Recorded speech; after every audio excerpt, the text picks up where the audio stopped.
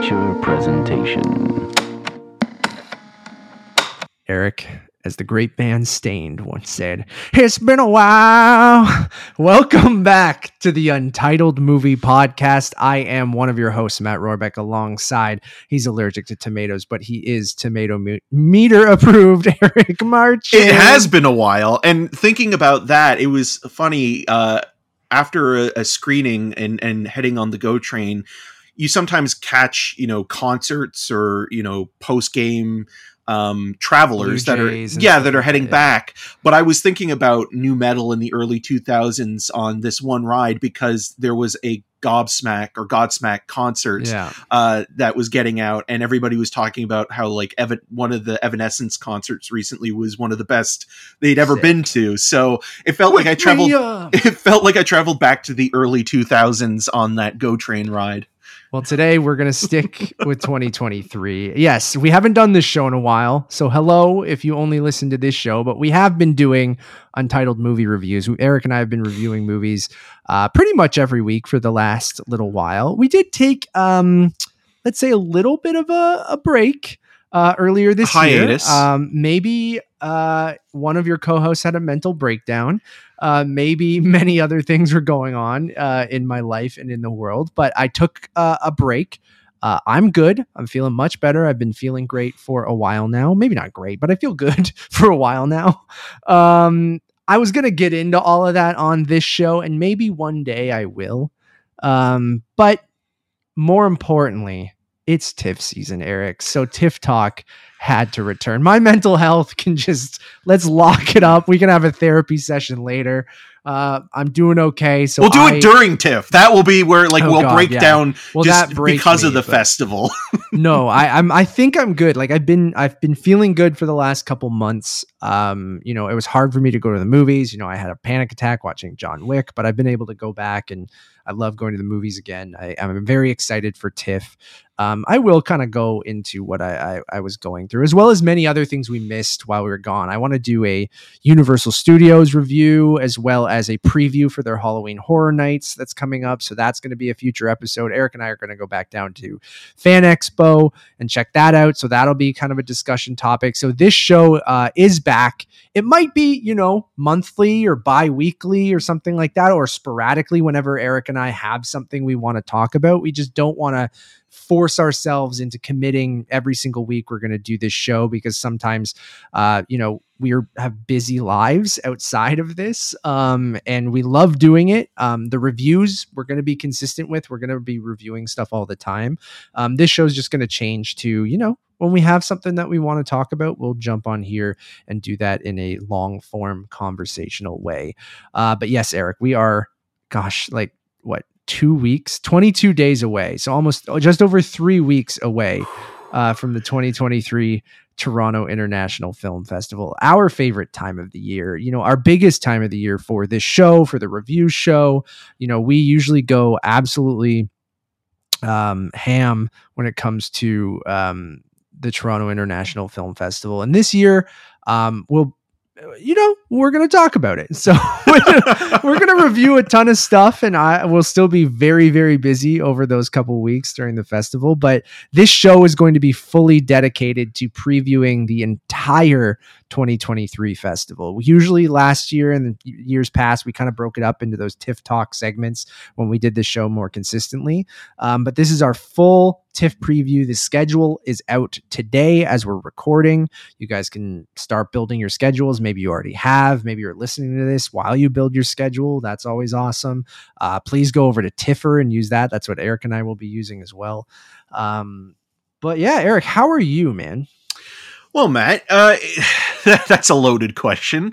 It's been, in terms of, the hiatus, which I'm very glad that you took the time for yourself, and I think anybody can learn from that experience and understand that everybody has a point in their lives where maybe they just need some time to recalibrate or think things through, maybe reinvent themselves, or just, again, take a long vacation. Because when we're doing something like this, we love it and we don't consider it necessarily work or our jobs, but because movies are, a weekly thing, and there's no real holiday. Even when the holidays are coming, there's actually no off season. Yeah, there's more work to do. January but even August. then we have Sundance, because of the virtual aspect of it. So there's always something going on, and you forget about your own mental health and wellness and the anxiety that you have. So,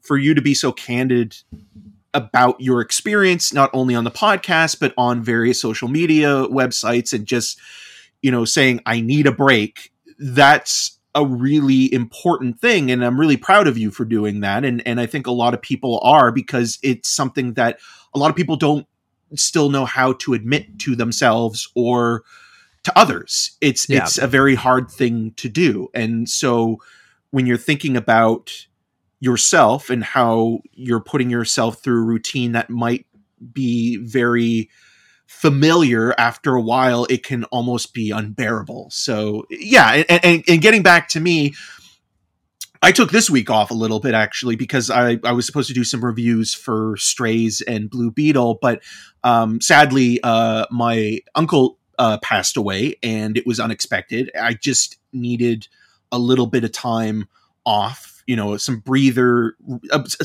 room before the festival began. Yeah. And, my uncle on my dad's side of the family, my aunt, through marriage, my aunt and uncle, he was one of those guys that was unbelievably kind and considerate, and always made you feel welcome when you were there, and also just a very funny individual, to the point where I remember when I was younger and I was having anxiety and panic attacks about spiders growing up. The first thing, when he found out, when I was at Peterborough, because it's where they lived, he's like, "Oh, I found out that you're afraid of spiders." And Uncle Sid was just like, "Well, don't worry, I've got the cure." Sat me down and we watched Arachnophobia for the first time. I knew that was coming. Yeah, and it only made things worse. Oh yeah, that movie is horrifying. Afterwards, I was literally looking at every corner, nook, and cranny for any arachnid. It got to the point where my mom called Sid directly and said, "You ass." And he was just one of those guys that always kind of made things a little bit better, and I'll miss him. My brothers will miss him, and it's just, sometimes you need a little bit of time because of something being so unexpected. And there's other things in your life that you're juggling, and when you're thrown that ball, it kind of throws everything else out of proportion, and you're kind of thrown for a loop a little bit. And so, I think this week in particular, even though I'm still proactive in doing, upcoming reviews we'll have reviews for Bottoms and Gran Turismo and things like that. But, I think you just have to stop and breathe every now and again. And especially before something as big as TIFF comes up, because it is such a monolith of not only just a festival, but as an experience and something that is culturally significant to what we love to do on a general basis, which is talk and write and record and think about movies. And this gives us a time to really celebrate that. It'll break you down. It will make you question things. You'll be loopy by the end of the festival, but there's no other experience quite like it. And even though we might be more critical of this year's lineup compared to previous years, I do believe that, having the festival in some sort of in-person component, as it has been this year coming up and the last year post-pandemic, even though COVID's never going away, is a sign that the festival will still be going strong. And obviously there are factors that have affected it this year, specifically with the strike.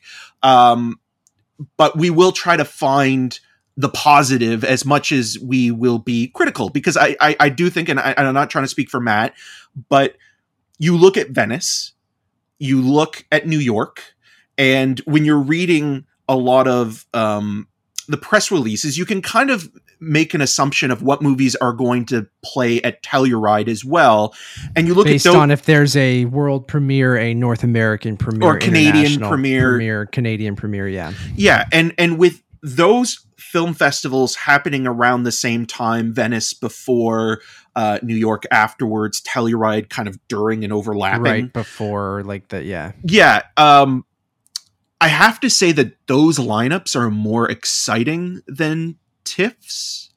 And it's not to say that TIFF doesn't have some movies that are, worth keeping an eye on and making sure that, if you really want to see a certain film from a filmmaker that either is prolific or only makes a movie every couple of years or every 10 years, there's still the stuff there. It's going to be hard not to compare it to those other festivals and think like, oh, we missed out on something. Yeah, when you're talking about, let's get into it. I agree with you.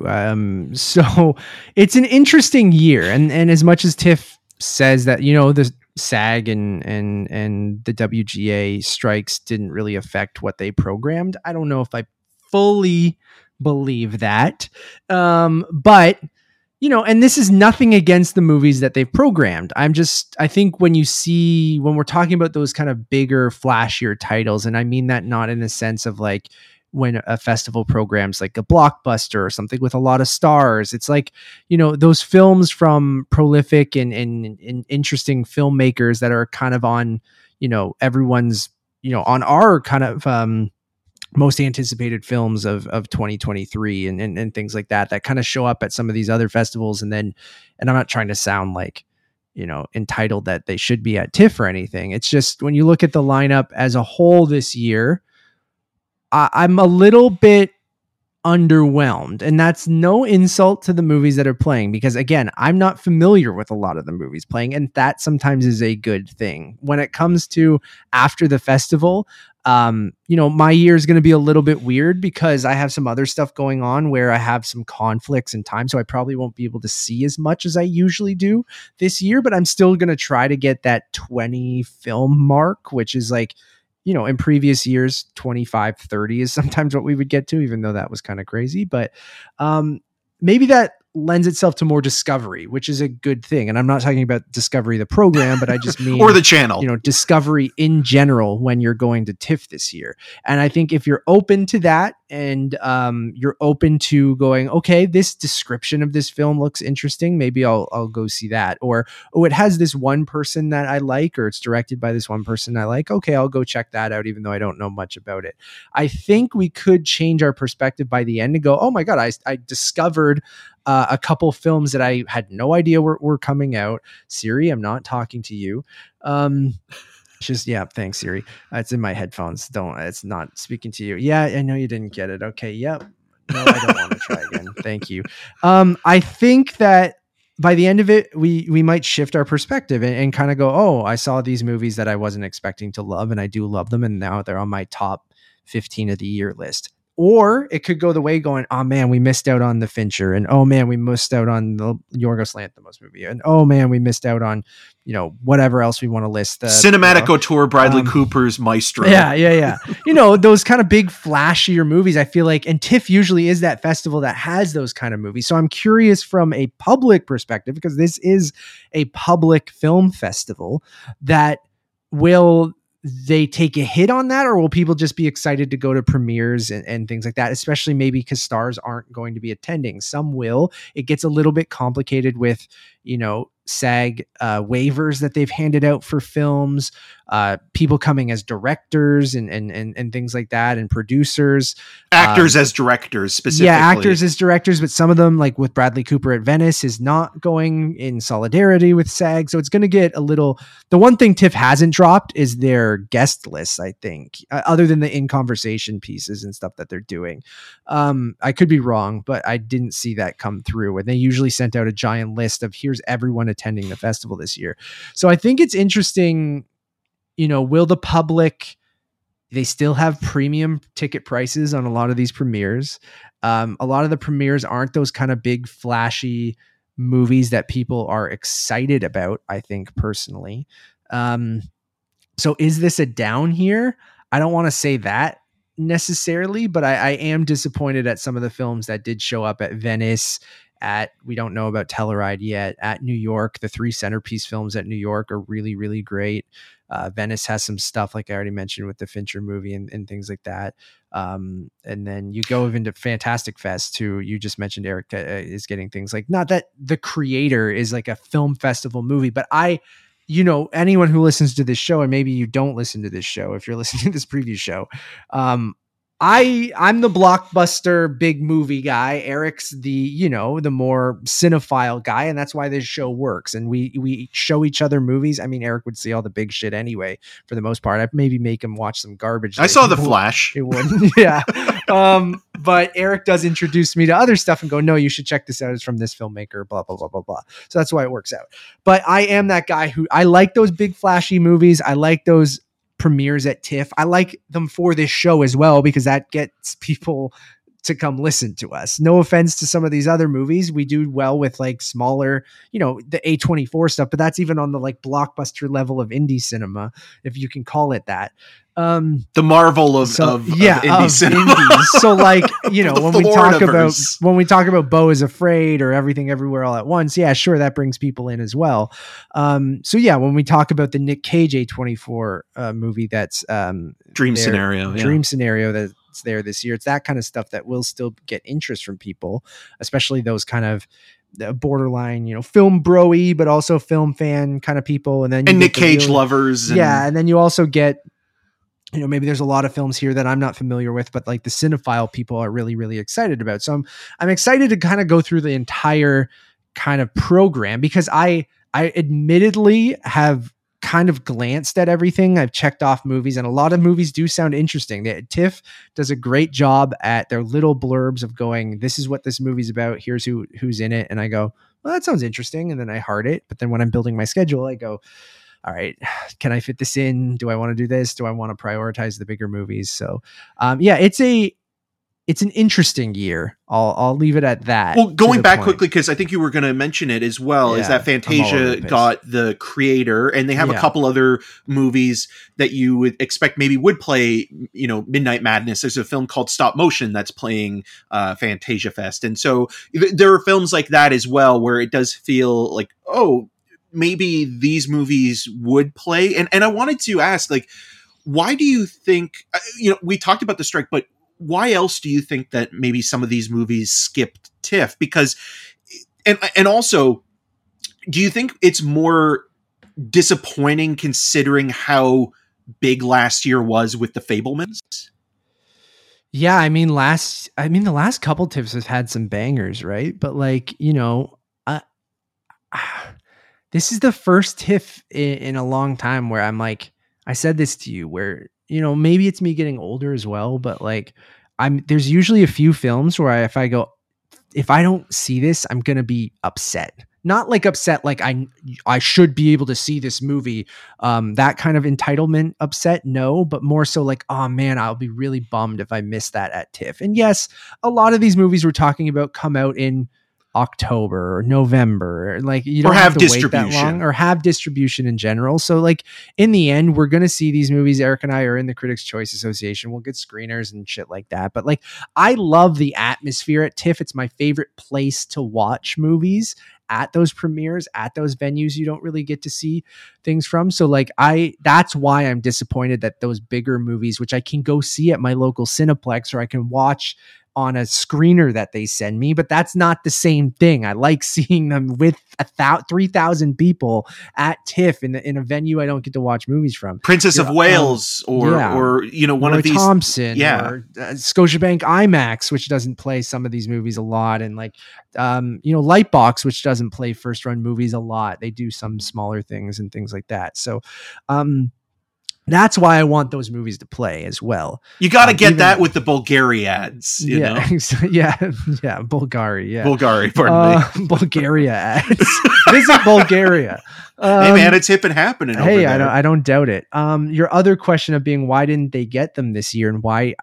It's always a competition. As much as these festivals, I think it was like a year or two ago, where I think during the pandemic, when they're like, it was all kumbaya, like we're all going to work together because like, you know, we need to bring people back and things like that. We're going to share all the films. It doesn't matter who gets premieres, who doesn't, right? Yeah. Like I think that's all clearly out the window now. And you can see that they go, no, if you're going to come here, I want it to be at least a North American premiere, or I at least want it to be a international premiere or something like that. And I think when you go into, it's hard to say, man. Like we really don't know what these the studios behind are the thinking. scenes kind of aspect of it, the strategies behind it, because there are some films that are being relaunched that played Sundance or Cannes, and so those movies are getting their second life to remind critics and audiences that they're coming out this year, that they might be awards contenders, things like that. Then you have movies that are getting their launch at the festival, that, you know, the first time people will be seeing some of these movies for the first time, and they'll kind of be making a make or break kind of feel at the festival and sort of like defining their run for the future. And then you do have other films that are, you know, playing the festival that are looking for distribution. And I think TIFF, that's another aspect of it that we didn't talk about and we don't get into too much because we don't cover it. But TIFF is also not only a public festival, but it's very much a buyer's market. And it's all about sort of acquisitions. And so, you know, TIFF this year might be affected by that as well because of the strike and you know, what's being picked up and distributed, or what's being screened for potential you know, studios to you know, take under their various catalogs for the coming year, because again, a lot of this stuff might not come out until 2024. So if it gets picked up during the festival, and that's always a great thing about TIFF. But like, so maybe these movies with distributors you don't need per se, but I kind of push back on that as well. Cause like, I just think though, like maybe studios, or I have no idea, I'm just speculating here, obviously, but like maybe they think you get lost in the shuffle at TIFF because there is so much, and it is, you know, 10 days, and like it's not set up in the way. I think New York is picking up steam a little bit. New York's always been a great festival. They've had great movies, and you know, they always get things that TIFF doesn't have. Sometimes they get a lot of stuff that TIFF does have, and they do share titles sometimes. But like maybe now you usually see that, you know, Venice stuff doesn't necessarily affect the North American film festivals for the most part, because it's like, okay, well, we can have a North American premiere. It doesn't matter if it played Venice. It can also premiere here. And I think you're seeing this year, a lot of the times it's like TIFF in New York fighting over stuff. And I don't know if this is a real thing, but that's how it looks on the outside, because then you have movies that go to Venice and then they either go to TIFF, or, you know, Telluride's its own thing. I almost like don't even think about Telluride. It's like this, but it still is a launch pad for a lot of the awards movies. And I do feel that does take the thunder out of TIFF sales a little bit right before that festival begins. That festival is so niche in the sense of, it's like, you know, some critics go if your outlet can afford to send you. And then the people who, you know, live there go to it, and like, or the wealthy people go to it, and like those, like I rarely think about Telluride, because a lot of the times things that premiere at Telluride do come to TIFF right after and things like that as well. So anyways, what I mean is like the Venice North American thing, like, you know, New York, I think the way it's set up with its opening night, its Centrepiece, and its closing night film, and they've been really great at making sure those three films are kind of like big premiere titles, where again, not a shot at TIFF, but their opening and closing night films doesn't have that same prestige to them for the most part. This year we'll get into the opening night film. I think that's that's my most anticipated film of the festival, probably. Yeah, I would agree. So they nailed it this year. But I just don't think it has the same cachet as the New York one, where the New York is not the Michael Haneke movie cachet. Yeah. It's a very tight festival in the sense that they don't program as many movies, and they really focus on what they want to play. It's very curated. And so maybe studios are going, you know, in New York, you know, TIFF was always that big international film festival, and New York felt always weirdly more local, but maybe that's me because I'm from Toronto. but now New York, I feel like, is getting on that same level. And maybe people who go to New York all the time are like, it's always been on the same level as TIFF. And I mean, yes, I went to New York, 10 years ago and to that film festival, and I love it. And we've been a couple times since. You got really sick once. Oh, I did. Yeah, that was brutal. But and we might go back this year. Who knows, right? Like, because they are playing a few films that aren't playing Toronto. Like they have But they're three big movies. They're Ferrari, Priscilla, and May December. Yeah. May December all playing played Venice as well. That's the point I was trying to make. And May December played or debuted at Cannes, right? Yeah, and May December was Cannes, yeah. And that got picked up by Netflix at Cannes. And then Priscilla and Ferrari are playing Venice as well. And then the most interesting aspect about Priscilla is that Priscilla was actually shot in Toronto. Yeah, so it's and Virgin Suicides was as well. But it was, that thinking is also kind of fascinating when it comes to like, okay, well, you have, this auteur filmmaker like Sofia Coppola, who shot a movie in Toronto about Priscilla Presley and sort of, taking a very different stance based on the footage that we've seen through the trailer, that this is going to be a complete opposite to Baz Luhrmann's Elvis and sort of how we see Priscilla Presley. And there's going to be, I think, an interesting conversation there and how that dynamic is handled, and those questions were brought up in Elvis, where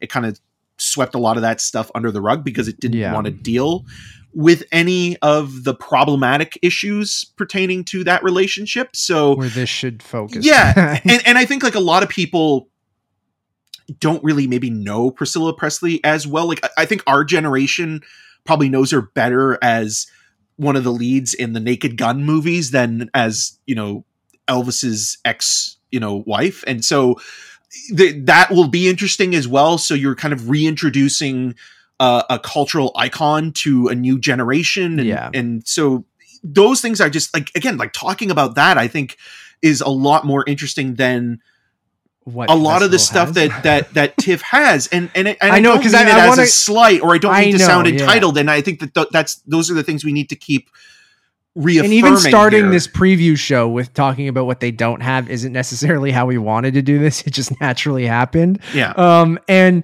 I think it's a fair point to start off with, because we're talking about how we feel about the lineup as a whole. Like if you just look at Venice having, like we said, Maestro from Bradley Cooper, you got The Killer from David Fincher, you have Poor Things from Yorgos Lanthimos, you have, Priscilla, you have Ferrari, you have those kind of heavy hitters there. I think Ava DuVernay has a film there as well. Castle. Right? Yeah. And things like that. So, TIFF, New York got a couple of those. I'm sure Telluride will get some of them, and TIFF didn't. But TIFF does have films, and films we are it does have about. Films. We are excited about a lot of the festivals. So as a whole, to kick it over to the more positive side of things, I think we're both psyched for the opening night film, which is The Boy and the Heron from Studio Ghibli. And Miyazaki is back out of retirement. And I think the only thing I don't like about what I've seen so far is that they changed the title. And it would have been amazing if How Do You Live was the title, because we could have been quoting Lily, how do you live? Which is a very good TIFF joke. TIFF joke. I've thought of the exact same thing. But that's a big get for TIFF. Yes, the movie's already out in Japan, and it's playing in theaters there, but this is the kind of international premiere of the film, and that's a huge get from a legendary filmmaker, a legendary studio, highlighting animation in the opening night film, which is amazing. I think that's a very amazing get that you're not seeing pop up at these other festivals, and a huge opening night film that I think is probably both of our, like we said, our most anticipated film of the festival. And that hasn't happened for the opening night film in a little while. It's always an up and down thing with the opening night. I loved when they had Looper, and there's been some more Score, a hockey musical. Yeah. So, it's stuff like that makes it not a prestige spot. Right. But I'm so glad that, having a Studio Ghibli title and a movie that we don't know a ton about, even though it's out already. There were some screenshots that finally got dropped, I think, the other day, and I did look at them, and yes, it looks like a Studio Ghibli movie. So like that's great. So I'm excited for it. I don't know really anything about it, but that's what makes it more exciting, yeah. right? Because there hasn't been a lot of advertising on it, and it's rare that even in an international market that there isn't a trailer or really any production stills up until now.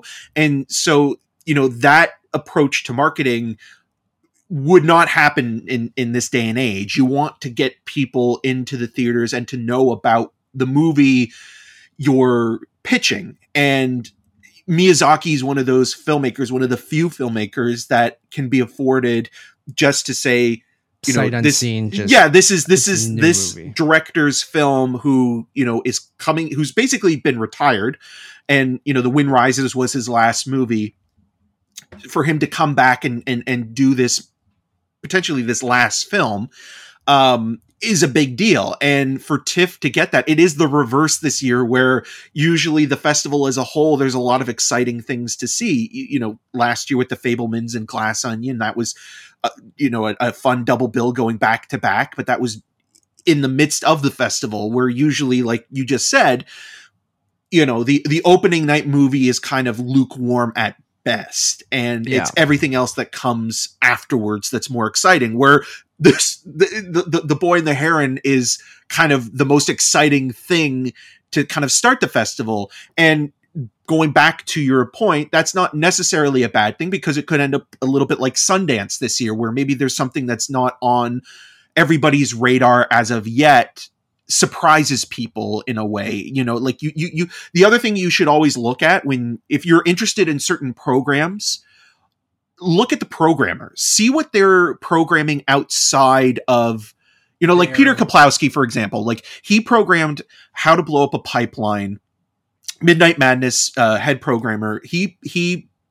programmed How to Blow Up a Pipeline in Platform, and that was a movie that played near the end of the festival and surprised, I think, everybody that saw that film in one way or another, because nobody thought still in our top 5 films of the year, at least. Absolutely. In mine. I think yeah. it's in yours as well, but yeah. A great movie. And so, like, if you like a certain program and you see a head programmer's name in another program or another selection, give it a shot, because that might mean something there. That might be telling you that, oh, maybe there's an adjacent quality to where their origin is, like where their setup is. And so, like, this year again, Peter programmed Dream Scenario, which also shot in Toronto, and so that could be telling you something about that movie in that section. Absolutely. So let's start with those programs. I mean, let's kick it off with the galas. We were already talking about The Boy and the Heron. What we're going to do here is go through each and every program. I'll go through and list the films off, and Eric and I will talk about the program as a whole. So let's kick it off with the gala presentations. Let's start with A Normal Family. Then we have Concrete Utopia. We have Dumb Money. I was at a GameStop this morning, and I've been to a GameStop 3 times in the last week. I'll get into that story maybe when we talk about Dumb Money. We have Fair Play, which maybe is our first TIFF review. Did we do a full review for Fair Play? For Sundance. Yeah, we did. Yeah. So you guys can check that out right now over on Untitled Movie Reviews. Just search Sundance Fair Play, and I'm sure it'll pop up somewhere. You're selling me on it. No, we both, I think, had mixed feelings about that movie, but it's not an erotic thriller, and that was the thing that I was fearing would happen. Did with that trailer. I didn't watch it yet. They're playing it like an erotic thriller. Yeah, of course.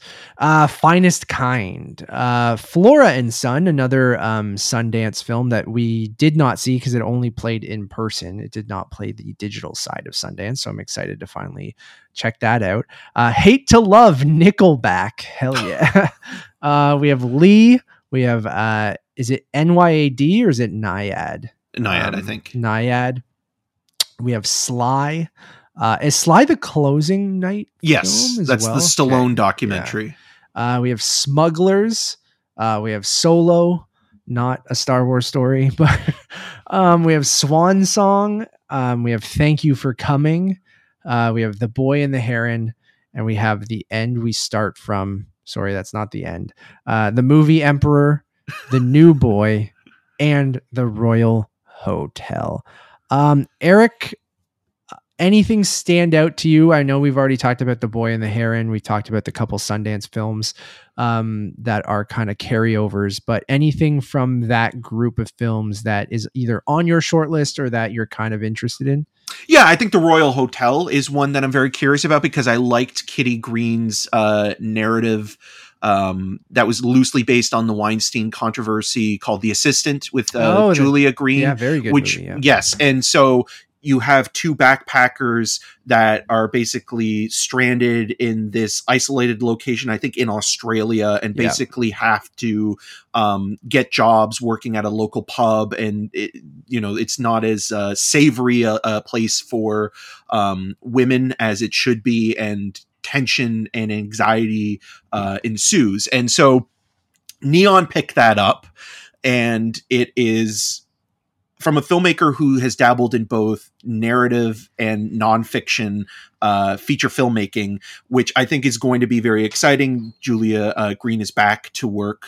Not Julia Green. It's Julia Garner, pardon me. Back to work with Kitty Green, pardon me.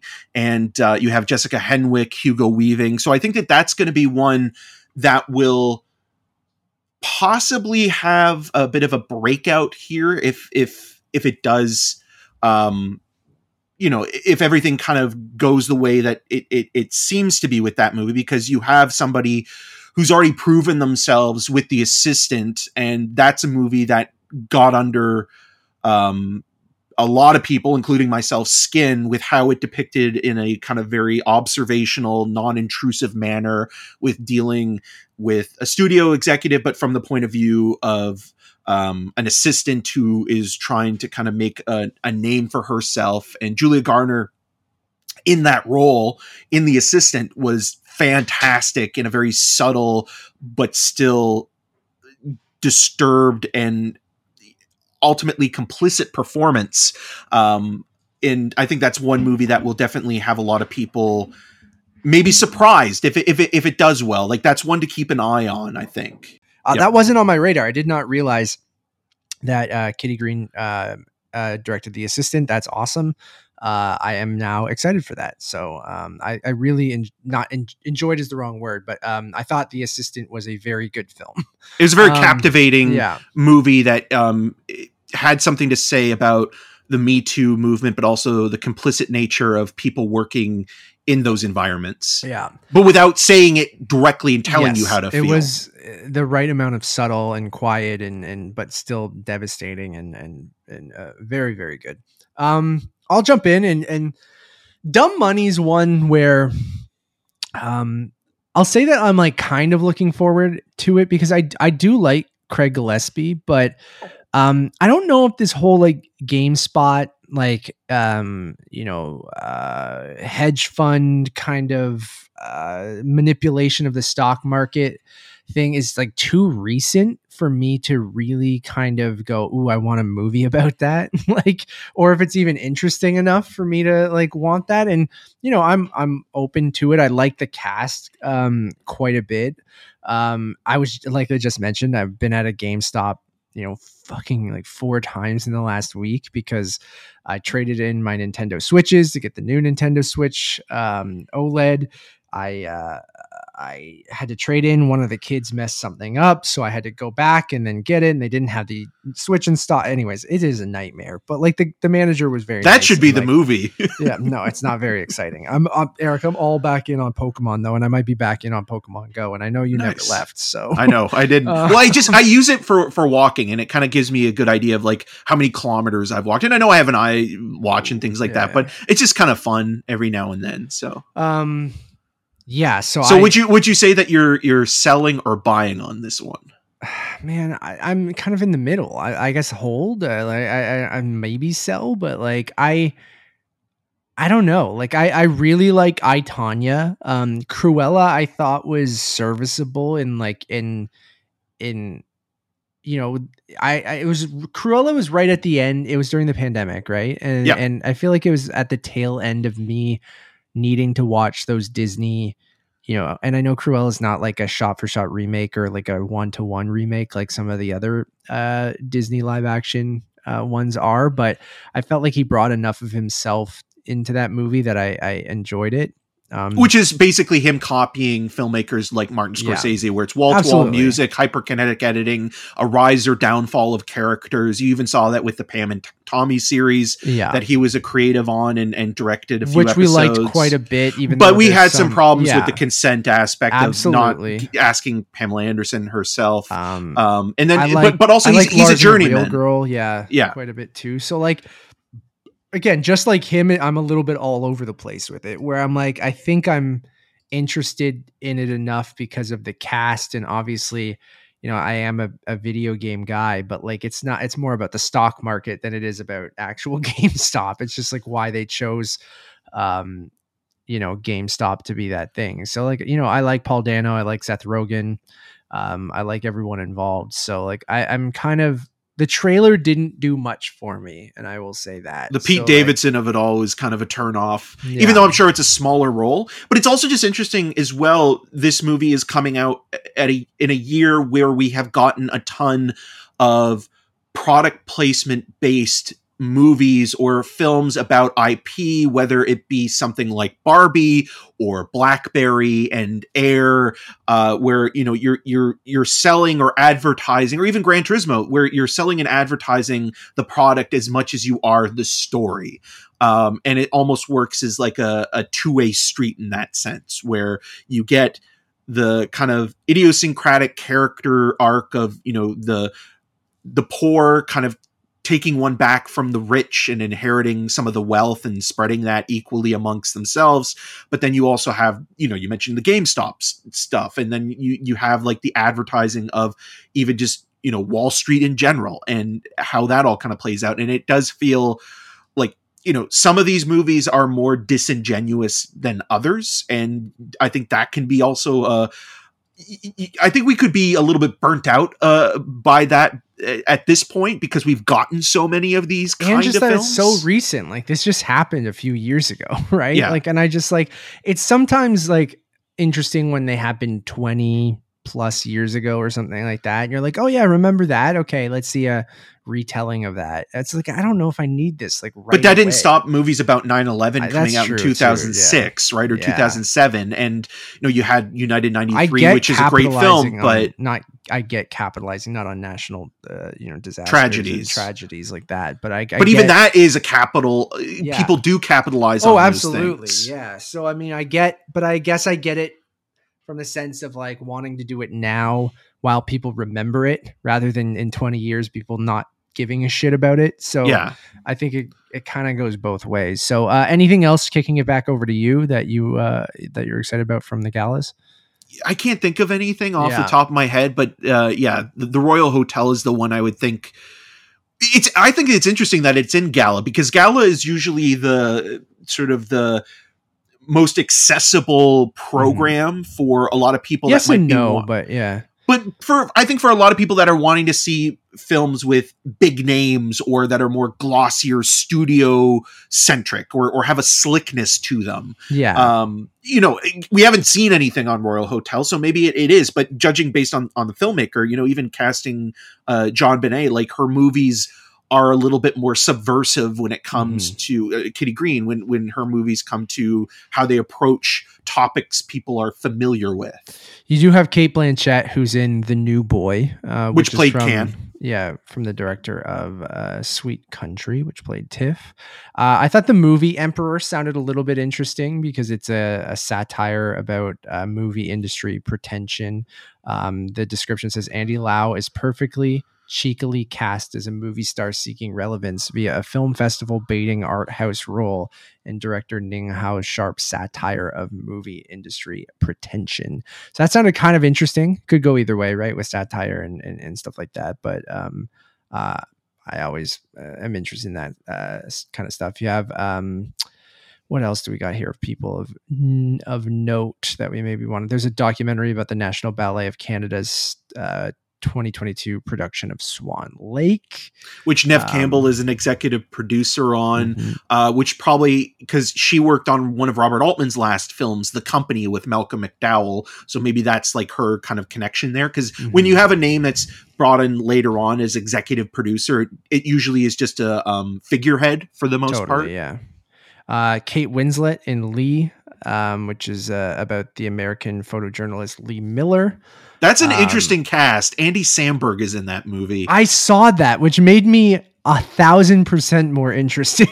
Because it's not that he can't deliver. Like he has some really strong dramatic beats in Palm Springs, but it's a war photographer with Kate Blanchett in the lead, Andrew Riceborough coming off of an Oscar nomination, Alexander Skarsgård. It's a film that I believe has distribution in Canada with Elevation Pictures, but internationally doesn't as of yet. So that could be another movie that maybe, is looked at as an awards potential for, or awards play for Kate Winslet, because, Kate Winslet obviously, is an actor of high regard and quality when it comes to the film choices she makes. And so people will be, again, it kind of falls into the gala aspect. That's what I mean. Yeah. That's what I'm trying to call out for that kind of stuff. Finest Kind kind of falls into that gala thing too. You have Ben Foster, Toby Wallace, Tommy Lee Jones, and Jenna Ortega starring in a crime drama from Brian Helgeland about a crew of fishermen who tread dangerous waters, great writing, after their debts start piling up.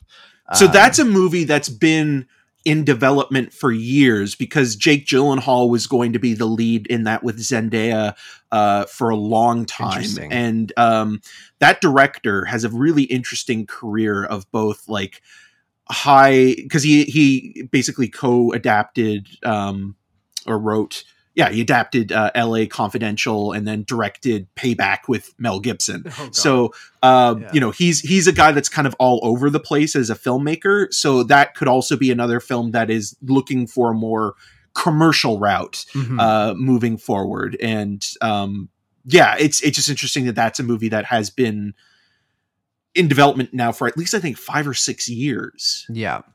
And then there's Naiad, which stars Annette Bening and Jodie Foster, about the true story of a woman who at 64 became the first person to swim from Cuba to the US without a shark cage.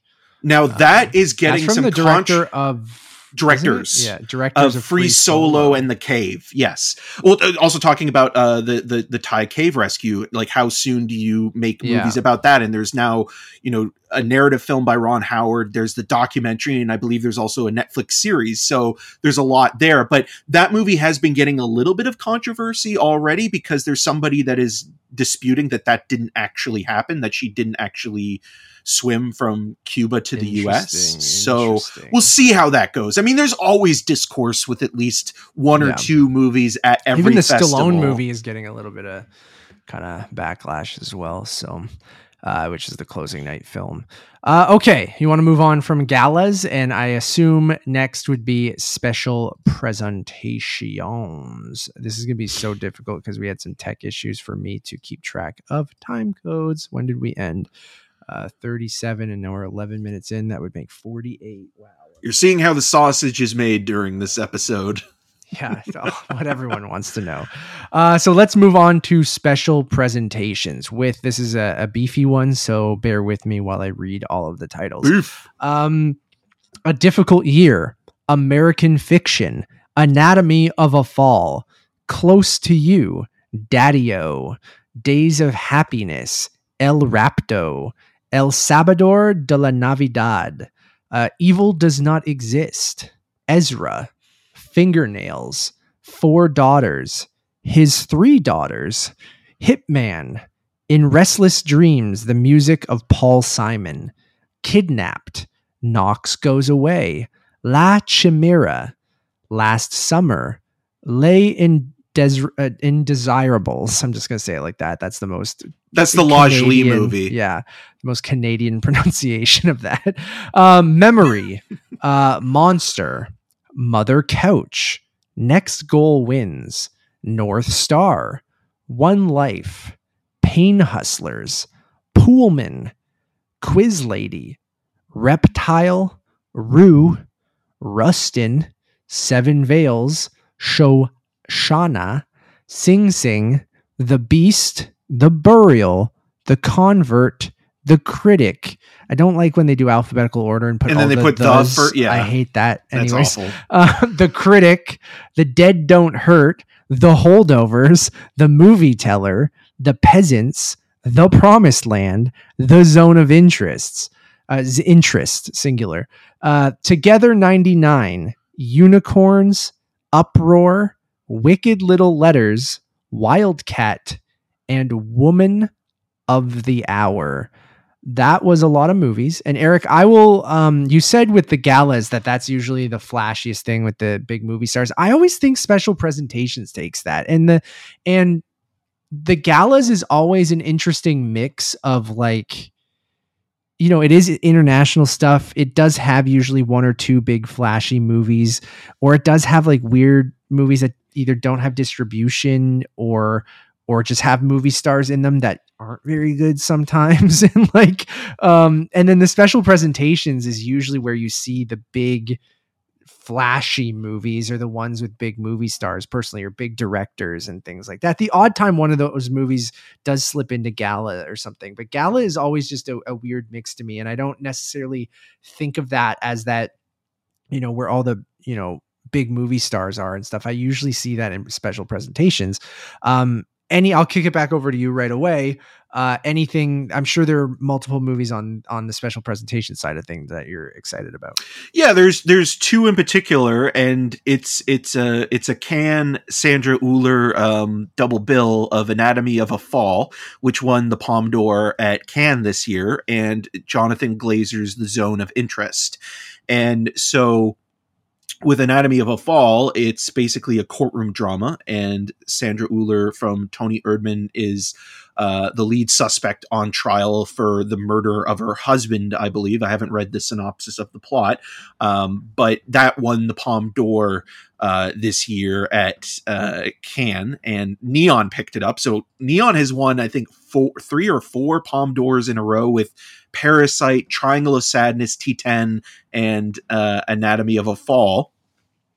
And see, that's where I find that assessment, where I find the special presentations are more of a place of mixing things up, because Anatomy of a Fall is not a movie that has movie stars. I just think the best movies are in special presentations. That's what I mean. Well, I agree with that. I think there's a lot of, but there's a lot of good stuff in other programs. I agree. No, I agree. But I mean, but this is a nice mix of the flashier stuff, but also some international cinema that might also be crossover successes, where like Zone of Interest is, next to The Boy and the Heron, I think my most anticipated movie of this year in the last few years, because Jonathan Glazer is a director who takes his time on making a film. He's only made 4 movies at this point, with Sexy Beast, Birth, Under the Skin, and Zone of Interest. And his movies, you know, Under the Skin and Zone of Interest are both loosely based on novels. Martin Amos's book, The Zone of Interest, which the author actually passed away a couple days after the film played at Cannes, was sort of the loose inspiration for this story about a group of a Nazi family living an idyllic lifestyle, basically right next door to a concentration camp. And it doesn't sound, it's not supposed to be entertaining, but it does sound like a hard sell. But I think as a director, Jonathan Glazer is one of the best. Started out in commercials and music videos, and now has kind of made a name for himself in making very eclectic movies. This, like a lot of his productions, has been sort of discussed in terms of how long the production took to make. And you have, you know, rumors that he shot multiple versions of the same movie, but from different perspectives of the cast. And it's going to be fascinating to watch this movie. It's the same cinematographer who did Cold War and I'm Thinking of Ending Things. So that's going to be a film that I think will play very well with the crowd. That's an A24 movie in the US. Elevation has both of these films in Canada. And out of the special presentations, which there's other stuff that I'm looking forward to, I would say those are the two big ones. Nice. For me, I'm going through again. I think I got to shout out Hitman by Richard Linklater. Reteaming with Glenn Powell from Everybody Wants Some. I love Glenn Powell. I'm surprised he's not a bigger movie star than he already is. Linklater, I am hit or miss on. You know this better than anyone, Eric. Love the guy. Sometimes I never want to say hate the guy, but like I'm just up and down with each movie that he does. But when you love his work, you do really like his stuff. Yeah. So that's why, a comedy thriller that's about a hitman that like I'm all about this. So really looking forward to that. That would be up there in some of my most anticipated. I agree with you with I'm not a Glazer guy. You're not glazing? I haven't been glazed yet, but like I skipped out on God, you just mentioned it. What was Under the Skin? Under the Skin, which I remember vividly premiering at TIFF and you going to it, and I was like, I'm just gonna chill, and then like I just hung out until you were done. So like I am open to this. It does sound intense, and I'm sure it'll be very, very interesting. So I will go check it out. As well as the, Anatomy of a Fall, I think sounds really interesting. And I always like to check out the Palme d'Or winner at TIFF. That usually plays TIFF at whatever. Especially if it's being brought to you by Neon. Yeah, exactly. So I am also excited for those. Going through again. Let's go through. Sorry, guys, you're seeing the sausage be made too.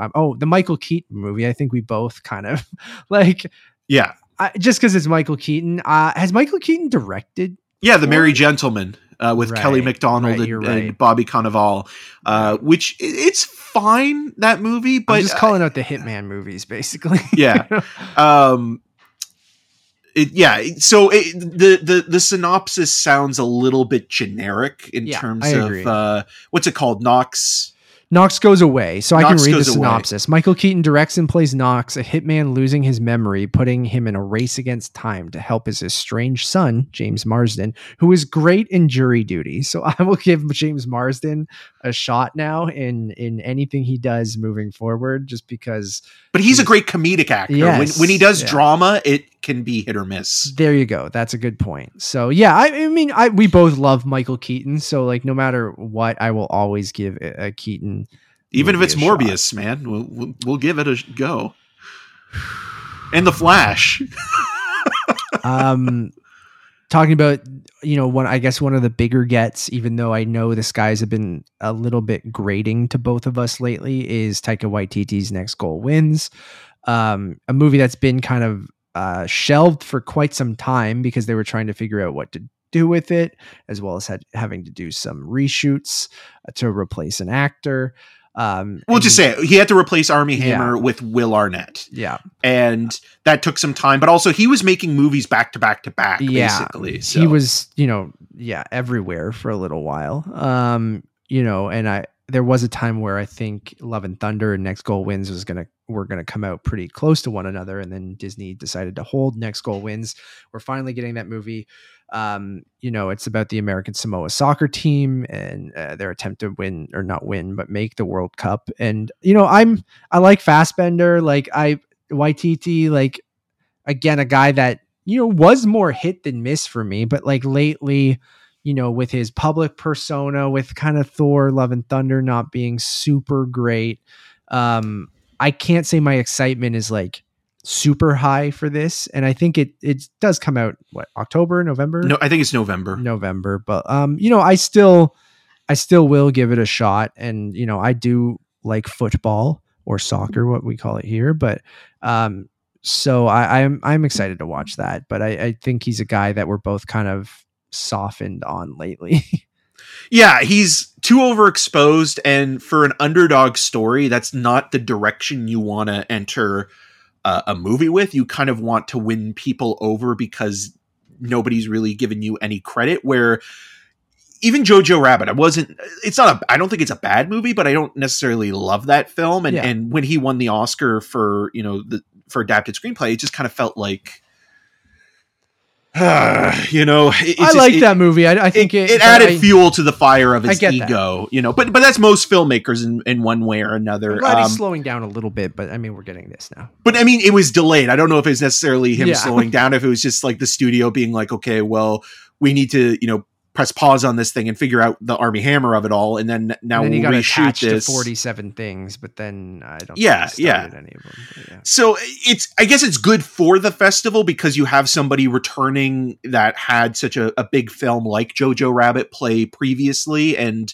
he is a name. But there is that kind of burnout, I think, on him now that a lot of people, at least in the critic community and maybe sort of, you know, film lovers and things like that, maybe feeling a little bit more. But I think as like a potential crowd pleaser, it probably is a really good play on TIFF's part for them to release that. And I think he is one of the more modern directors that, you know, maybe the average moviegoer would be able to know, just because he is so out there and in the because of the Thor movies, right? Yeah, I know. Yeah. So another one, I'll just throw things out, you know, by bigger, quote unquote, bigger films or bigger filmmakers. You know, David Yates directed a couple Harry Potter movies, so I'll shout out Pain Hustlers because that's, and you know, it has Chris Evans, Emily Blunt, about, you know, how dare you forget Andy Garcia's in there, pharmaceutical Tommy Bahama himself, about the opioid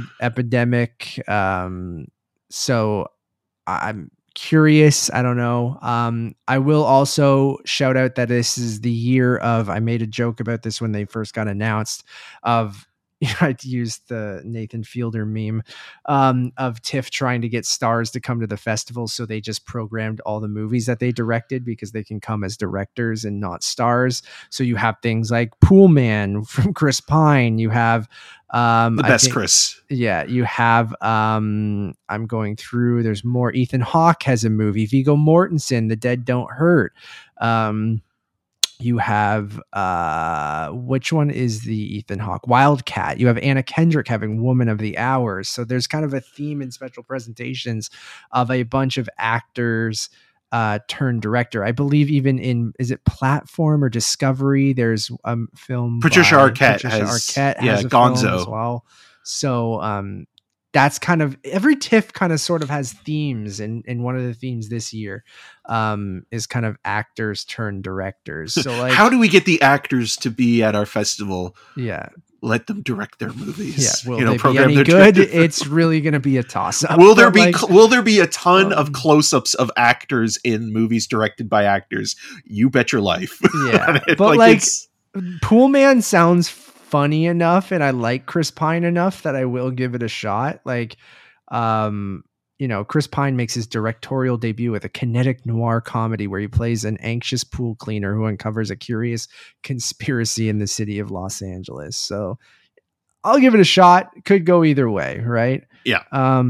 With the Anna Kendrick movie sounded kind of interesting because it was focusing on like a game show, right? Like the dating show game, and about a serial killer that went on the dating game. So that kind of sounded interesting. You know, Ethan Hawke directing his daughter Maya Hawke in Wildcat. You have Viggo Mortensen doing a period western. Which doesn't really vibe with me, but like, and I never watched Falling either. It's not good, but he's good in it. And Vicky Creeps I like too. So and he's reteaming with Lance Hendrickson as well. So that could go either way, but but again, like, those are all these people that you're mentioning, I do like as actors. Yes. Yeah. As directors, I mean, some of them haven't been, you know, basically kind of given the spotlight yet. So who knows? Like, we could get you know, I'm not saying like he's a great director, but you know, we could get somebody on that level of like a Ben Affleck where it surprises you that like, oh, they're maybe Bradley Cooper. Yeah, a Bradley Cooper type. We got Toronto gets their own Bradley Cooper and Chris Pine. Chris Pine. You never know, man. You never know. Going back, shout out some Canadian films. Chloe Robichaud has Days of Happiness. Sarah Prefers to Run, if you haven't seen that, is really a very subtle, solid little character study. Mm-hmm. So this looks like Canadian Tar. So trapped in a car called Canadian Tar. So I'm excited to check that out. You mentioned that they just added this Jeffrey Wright film, American Fiction. Yep. So that sounded kind of interesting. Daddy-O, we were talking a little bit before air. Sean Penn. Yeah, I know. So this could go either way. I like Dakota Johnson actually quite a bit. I like movies that are single location, just two actors talking. Well, that's the Linklater thing, right? Yeah. Or going back to, the classic film school of it all, the Antonioni, style of two people, having a conversation, whether it's in a single location or just walking and talking. Yeah. Well, this is driving and talking. So, I am curious about that one. I have no idea if it'll be any good. Kind of going through, Ryusuke Hamaguchi's film Evil Does Not Exist, the director of Drive My Car, which Eric, I know you really liked. So yes, and Janus Films actually also picked this one up as well. And this was a movie that nobody knew was coming. That was made under the wire, basically. Because you said he had a couple movies this year, didn't he? Yeah, he has another film that I think is playing Venice as well. So we got one of them. We got one of them. Fingernails that has Jesse Buckley, Riz Ahmed, and Jeremy Allen White, three actors I really, really like. Shot in Toronto, and also Annie Murphy's in it, and it's from the director of Apple, which was something produced or executive produced by Cate Blanchett and Yorgos Lanthimos. So it has that his first movie. You did. You look disappointed in what I'm telling you about Fingernails. I hate these tech issues. This makes my life a living hell. No, I'm excited to talk about TIFF, but it just... This is the breakdown of our show already. On the audio version, you're probably all like, Matt, we don't even give a shit about the video version, so who cares? But when we want to put this stuff up on YouTube, especially because if people will want there... You're back. Yeah. Great. Now this will just totally fuck up the video completely. But we'll figure it out. We'll just continue. We'll power through and hope for the best. Anyways, the audio people don't give a shit, but sorry, Eric, you were saying something. Yeah. So Fingernails is from the director of Apples. I cannot pronounce his name, but, that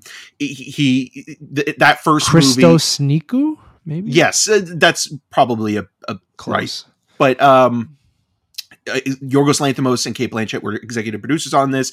Cate Blanchett, I think, is also an executive producer, on this. It was originally going to be a Carey Mulligan movie, and then scheduling conflicts came out, and so Jesse Buckley took over the role. It sounds a little high concept in terms of a Match Factory thing, and kind of figuring out is the person you're with your actual soulmate, which was actually this episode of, I can't remember the name of the show, but it was a recent sci-fi series that had Kingsley Ben-Adir and Sarah Snook that sounded very similar to that. So we'll see. It's a good cast, an interesting up and coming director. Will it be very deadpan? Probably. Apple's which was about it was basically about a world where people were suffering from amnesia, and they were losing their memories. And so they have created these special departments where people can go and reinvent themselves, basically, or relocate themselves if their families don't come to claim them. And so you follow this one guy who is trying to figure out his new life, because nobody came to pick him up or vouched for who he was. So yeah, it'll be interesting to see what he does with this. Cool. His three daughters, only because of the titular three daughters of Carrie Coon, Elizabeth Olsen, and Natasha Lyonne. I kind of like that grouping of women. So, again, I'm not sure if... that director also did The Lovers as well, with Tracy Letts and Deborah Winger. And he's kind of known... Azel Jacobs, I believe, is the name of the director. And so he's kind of known for... He's not... Because mumblecore doesn't really exist anymore, but lo-fi human dramedies are basically his kind of milieu. Cool.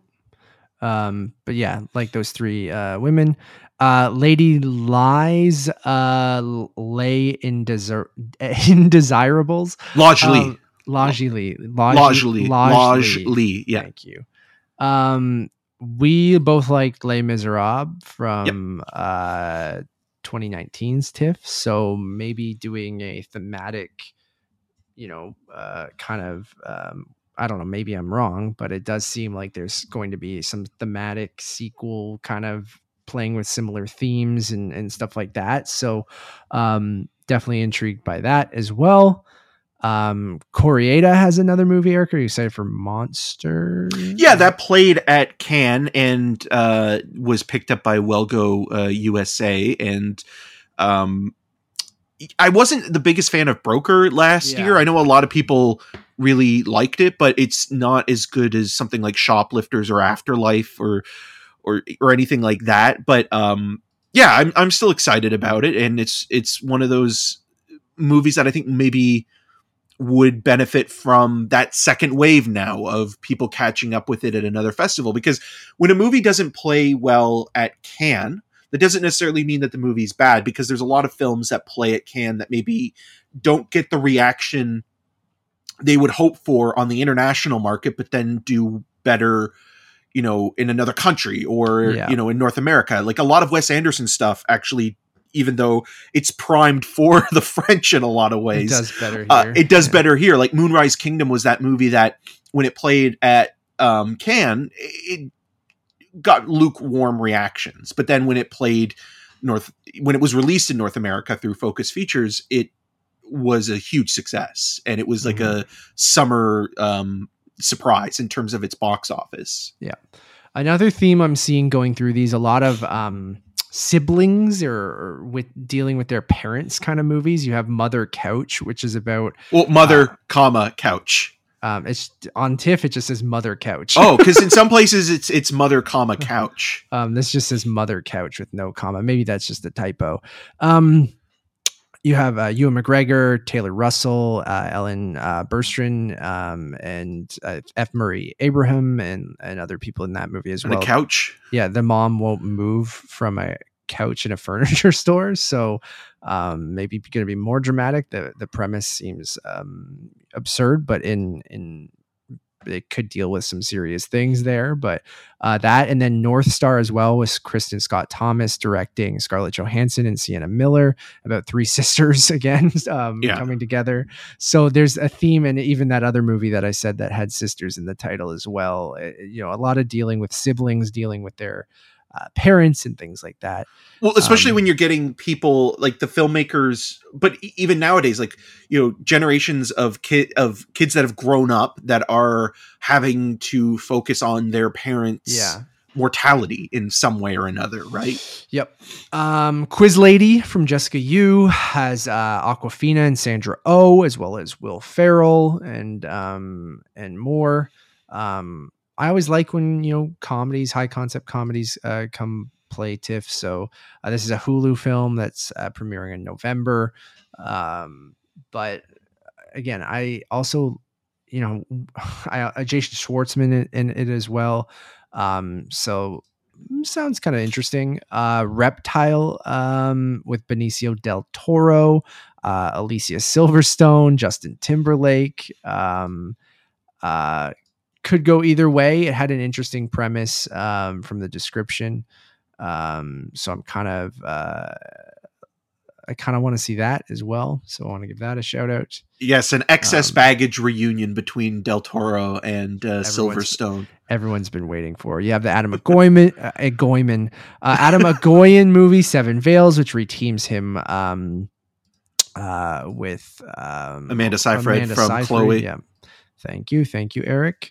Got it. Sing Sing sounded interesting as well, which is a theater troupe finds escape from the realities of incarceration through the creativity of putting on a play in this film based on real life rehabilitation program and featuring the cast, which has Coleman Domingo and Paul Racy's in there as well. Yeah, so that sounded interesting. The Beast, which has shown up at a couple different festivals with Léa Seydoux and George McKay. Yeah, the George McKay thing is scaring me a little bit because the last time we saw a McKay movie at TIFF, it didn't turn out very well. Oh, yeah.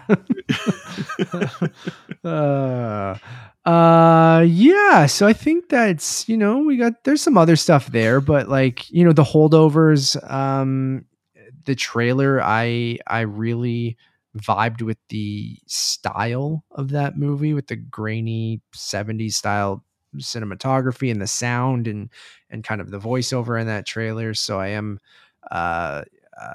curious about that. We have Mads Mikkelsen reteaming with the director of A Royal Affair for The Promised Land. Will it be as happy as A Royal Affair? Probably. Yeah, and I think that's pretty much covers special presentations. So a lot. That's their biggest program usually. That's usually, we cover the most films usually from special presentations, because those are the films that kind of will bring people in to listen. So again, when we're talking about these films and I'm reading the descriptions, I am like, we started off from a very kind of negative standpoint, but there is a lot of stuff there that I'm either curious about and want, or really do want to see. So and again, like maybe you go, okay, I'm going to give this a shot. And then you go, holy crap, that was really, really good. Eric, from here, where do you want to go? Midnight, probably Midnight Madness. Let's go to Midnight Madness and see what our friend Peter Koplowski has programmed this year. I got the TIFF Midnight Madness shirt on. Yeah, I love Peter. Peter's a great dude, great programmer. Always interested to see what he programs, because he always has an interesting mix of different genres, not just, what you would typically think in a midnight program and stuff like that. So let's get into it. So for Midnight Madness, we are starting with Agro Dr. 1/5. Aggro Drift by Harmony Korine. You have Boy Kills World. You have Dix the Musical. You have Hell of a Summer, Kill, Naga, Riddle of Fire, Sleep, When Evil Lurks, and Working Class Goes to Hell. So, Eric, I mean, I'll kick it back over to you, but I think the one thing that we're most intrigued with is a new Harmony Korine movie. Oh, you better believe it. Is it all shot in infrared? Yep. Pack your Advil, or oh man, I have to see this, because I remember the first time I saw one of his films at TIFF was Trash Humpers, and it was an experience unlike any other. It's such a weird movie to begin with, kind of playing on the found footage aspect of it, but people dressed up in old age makeup, disturbingly so, and kind of almost playing in a Jackass kind of mold a little bit as well. Watching that movie at the Elgin, and a pretty full theater, for an early morning screening, and a lot of people maybe don't necessarily read on what the film is about per se. They just maybe get tickets through friends or family, or win a contest, or know somebody that gives tickets out. So you had a lot of people there. Yeah. The lights went up after the movie was done, and about half of them were gone. I'm really intrigued, because like for Midnight Madness, you get the crew that is ride or die Midnight Madness, and they go to every single one, right? And I think they even brought back the Midnight Madness package this year, which people were excited about. Then you get the people who go for the specific films or the specific filmmakers. So you'd think that most people know what they're getting into with a new Harmony Korine movie that's shot completely in infrared with Travis Scott, and then also being just in Midnight Madness, because I don't know if Trash Humpers, maybe it was Midnight Madness, but it did feel weird when that movie played in kind of a more prestigious theater, and you're watching something that probably should not play in a nicer sort of space, and that I think also subverts your expectations. And it was similar with Spring Breakers as well, because seeing that at the Hot Docs Theater, it was funny because that movie works as a bit of a Trojan horse. We've talked about Trojan horses recently with Barbie, but that movie worked as a Trojan horse in a way, because a lot of people that were lined up to see that film, and why it was so popular, is because of Selena Gomez fans who had no idea about Gummo or Julian Donkey Boy. And you might have the same Lonely. thing with Travis Scott fans for this. Yeah. Though. Be like, what the fuck? Like Travis Scott does have a passionate fan base as well, right? Yeah. So, but there are people like our friend Andrew Feigl, who's both. He's both a Travis Scott fan and a Harmony Korine fan, and that melding of two weirdos, weird worlds coming together is beautiful. But it's not everybody. So, And was it Travis Scott who recently just released that IMAX compilation film that had a bunch of I think it was, and directors? Harmony Korine was one of them, and I think Yeah. it's either Gaspar Noé or somebody Gaspar else. Noé as well. Franchise, was it? Or no, was this? No, this was in 2020. No, I thought it was. I think it was this year. I thought Was it like, Travis Scott or was it someone else? IMAX Harmony Korine, because that's not. that's and then Google's just like, no, you're on a watch list now. Circus Masochists, starring Travis Scott. Yeah. So yeah, and it had so I mean, maybe his fans do know what that, like Nicholas Winding Refn, Gaspar Noé, and Harmony Korine all directed, co-directed like aspects of the movie and like different segments. They're basically, I think they're mostly like music videos that are put together.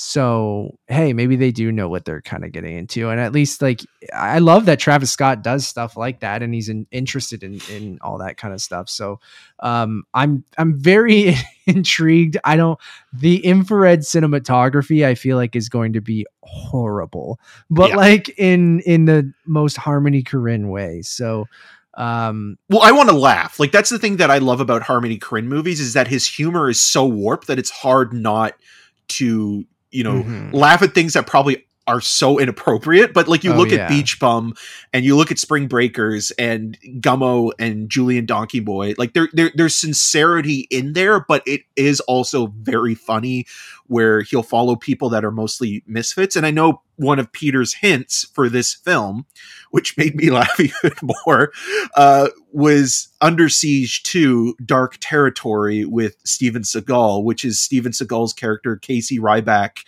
coming back from the first Under Siege movie from a boat onto a train. So I'm in.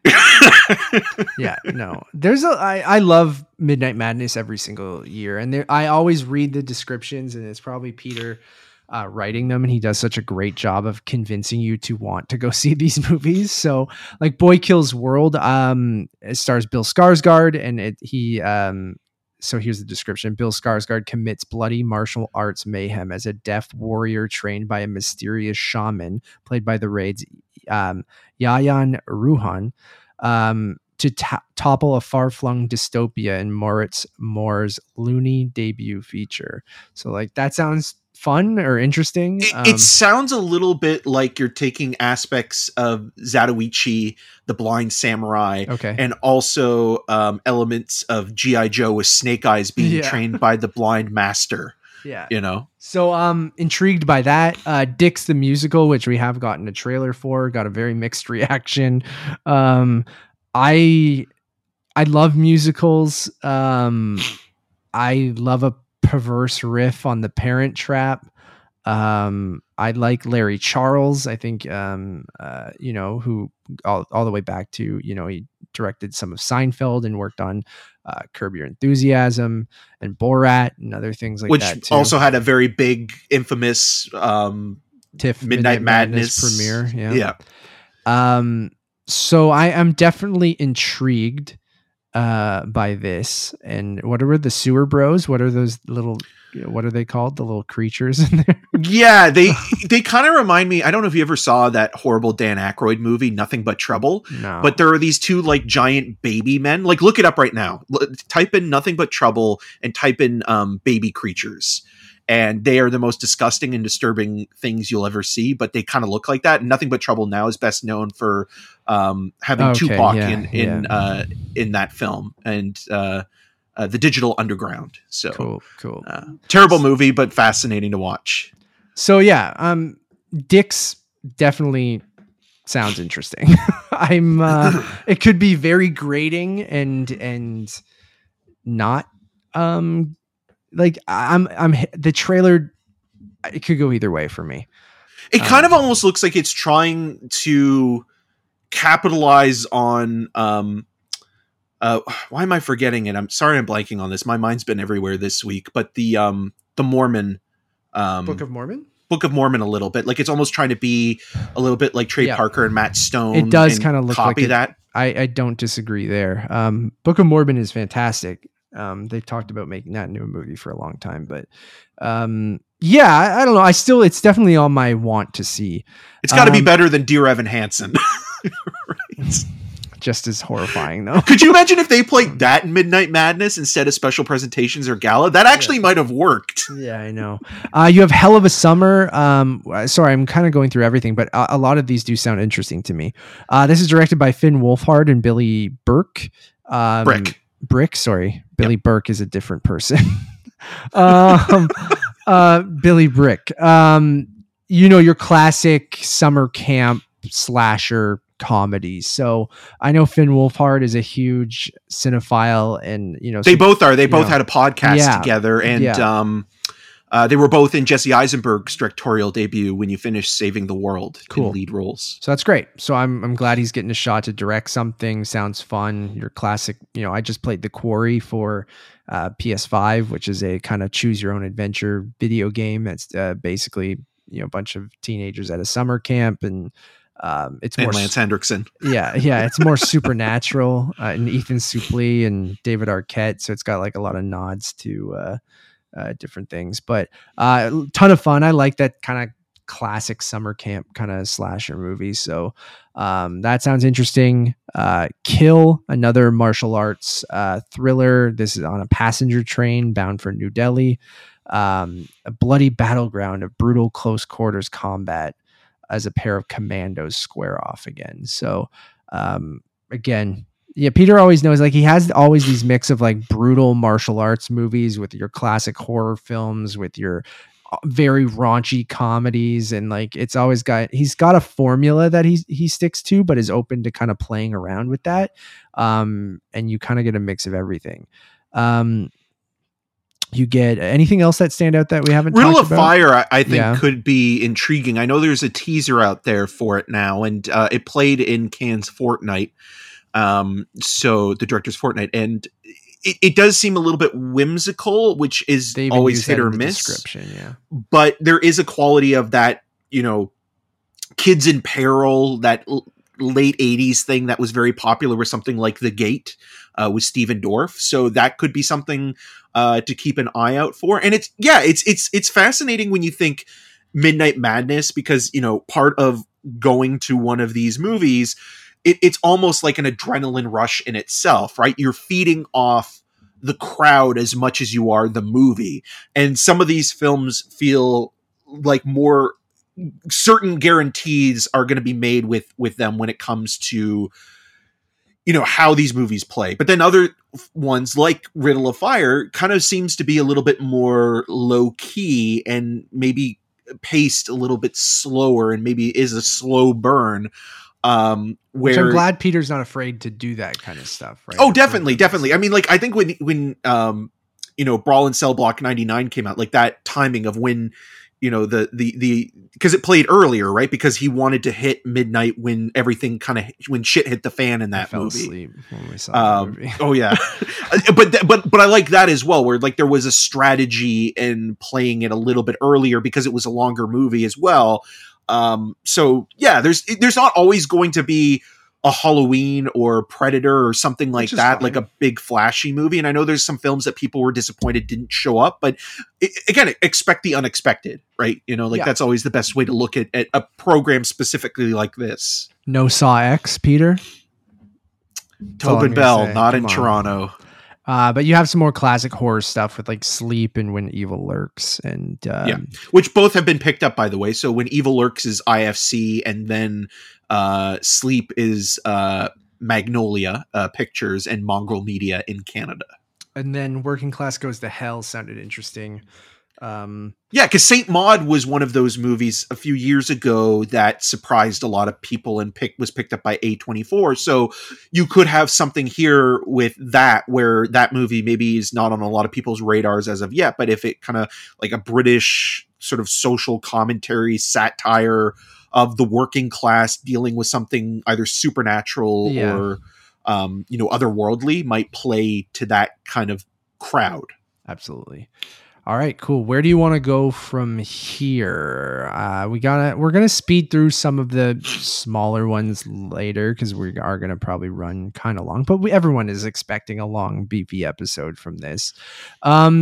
We'll go to where we're still most interested. Do you want to go to docs, Eric? Do you want to go to platform? Do you want to go to... Let's go to platform, because I feel like platform is a natural, they used to have Vanguard, and I think that's one of the most missed of the programs, and platform to me is the closest to that. Or now. You at least usually get one or two movies that would have played Vanguard probably in platform, right? So. And also can just be surprises, because, you have someone like Barry Jenkins, who's a part of the jury this year on platform, and Moonlight was a film that made a lot of noise at TIFF when it played in that section. So, you have movies like Jackie and Lady Macbeth and Sound of Metal that have played in past programs in platforms. So there could be something in here that, even talking about How to Blow Up a Pipeline, you could have something in this group that could be that movie this year.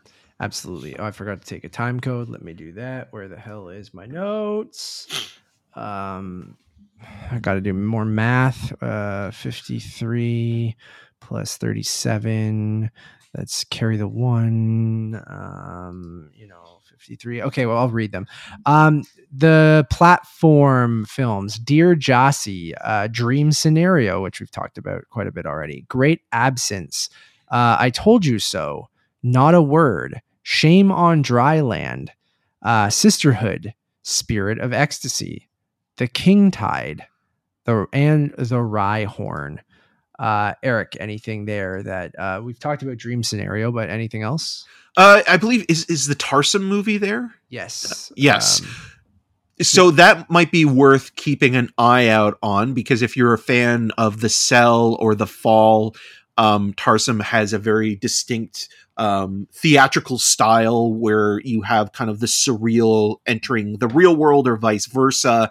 And he hasn't directed a movie since that film with Henry Cavill and Mickey Rourke, Immortals. So it'll be interesting to see him come back. And I know a lot of people are excited about that one specifically because of him being a director. And I think he worked actually as like second unit on The Curious Case of Benjamin Button. So he's always a guy that has a very unique style that's both music video-esque and then also playing within the confines of breaking reality. Like The Cell, you look at the idea of being in the mind of a serial killer, and then you look at The Fall, which is from the point of view of a soldier, telling a fairy tale to a child and how the child interprets this tale. And, that those movies are always very interesting and have a very playful quality to them. So that could be a movie that breaks out here.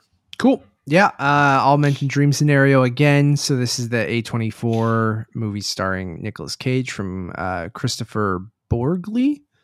Co-produced by Ari Aster. That's all I need to know. So Nick Cage in your dreams. I mean, like, that's what the synopsis is basically. Yeah, he goes viral because people start seeing him in their dreams, right? Yeah. So which actually sounds a lot like the idea of it, even though I don't know if it's necessarily a horror film, but John Carpenter's Prince of Darkness, like the Brotherhood of Sleep, where everybody collectively has a dream that has a broadcast or a signal that they share the same dream. And so like that kind of reminds me a little bit of like what this is. I don't know, again, if it's supposed to be necessarily horrific or if it's just kind of more I'm sure there'll be bridging the two there. between horror comedy. Because, if Nicolas Cage is in your dreams, it could be horrific or comedic. Yeah, I'm sure it'll be a bit of both. And his look is amazing too. The rest of these I'm not like super familiar with. So I'm definitely going in kind of just kind of going off the descriptions, and nothing really has stood out. Is there anything else for you? But that's not really. But that's something where, like, again, during the festival, you might hear something about one of these movies and be like, oh, okay, well, it wasn't on my list to begin with, but now I think it definitely could be. And I think that's always an exciting thing, because there is usually a film that totally we don't have on our radar that during the festival, that first public or P&I screening, that word of mouth builds. And that's always the exciting thing about a festival like this that is 2 weeks long, where it's like, oh, did you hear about this movie? I wasn't really expecting anything or didn't know anything about it, and it just kind of blew my mind, or I thought it was better than I was expecting it to be, and you should give it a shot. And then, you go to your schedule and you look at the second half of your festival and you're like, oh yeah, it's screening this time, so I can fit it in there. And that's kind of the fun, I think, of this festival, and also just I think something that we maybe take for granted a little bit as well is that it is a very communal experience. You get to see a lot of people that you otherwise don't see any other time of the year, that are, online personalities or people that you come across maybe virtually, but, it's nice to talk to somebody for a few minutes here and there, or get a cup of coffee and, the press headquarters and things like that. And, to basically decompress after watching something for a little bit, and or write something or record something or find a place to record. Those things That'll be interesting this year. We'll see. Yeah. All right, let's move on to Centrepiece. So we have, 100 Yards, A Happy Day, A Ravaging Wind, A Road to a Village, About Dry Glasses, Benel and Adama, Chuck Chuck Baby, City of Wind, Close Your Eyes, Death of a Whistleblower, Fallen Leaves, Fitting In, Green Border, Hey Victor, Holiday, Humanist Vampire Seeking Consenting Suicidal Person, I Do Not Come to You by Chance, In Flames, Ishala a Boy, Irina's Vow, Javida, Carnival, Limbo, Lost Ladies, Mountains, National Anthem, Perfect Days, Robot Dreams, Shadow of Fire, Shada,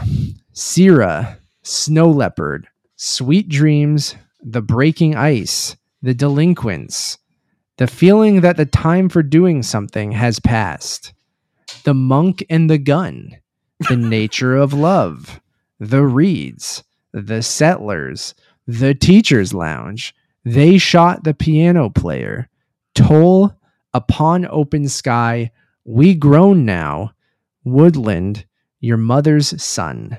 Whew, another... It sounds like you're just making up things as you're just like random words. Nope, those are all things. So, a big lineup, and Centerpieces is what they used to call contemporary world cinema. So they've changed this to Centerpiece, which I think is interesting. Centerpiece being a classic term used by film festivals, but usually, how we talked about New York, usually you have a centerpiece film, right? Like one film. And now TIFF is calling, and maybe that's to our discussion earlier, which isn't necessarily a bad thing. Maybe they're sort of trying to discover what the festival is, or rebranding themselves, but like, especially calling this Centerpiece and maybe wanting to make their festival truly, the international film festival. But I don't know. That's maybe me just speculating. Anything from here, Eric, that really stands out to you? Yeah, there's a few things. There's the Turkish film, All the Dry Glasses, which played at Cannes and was picked up by Janus Films and Criterion. I really like this director quite a bit. He's done work like Climates and Once Upon a Time in Anatolia and The Wild Pear Tree.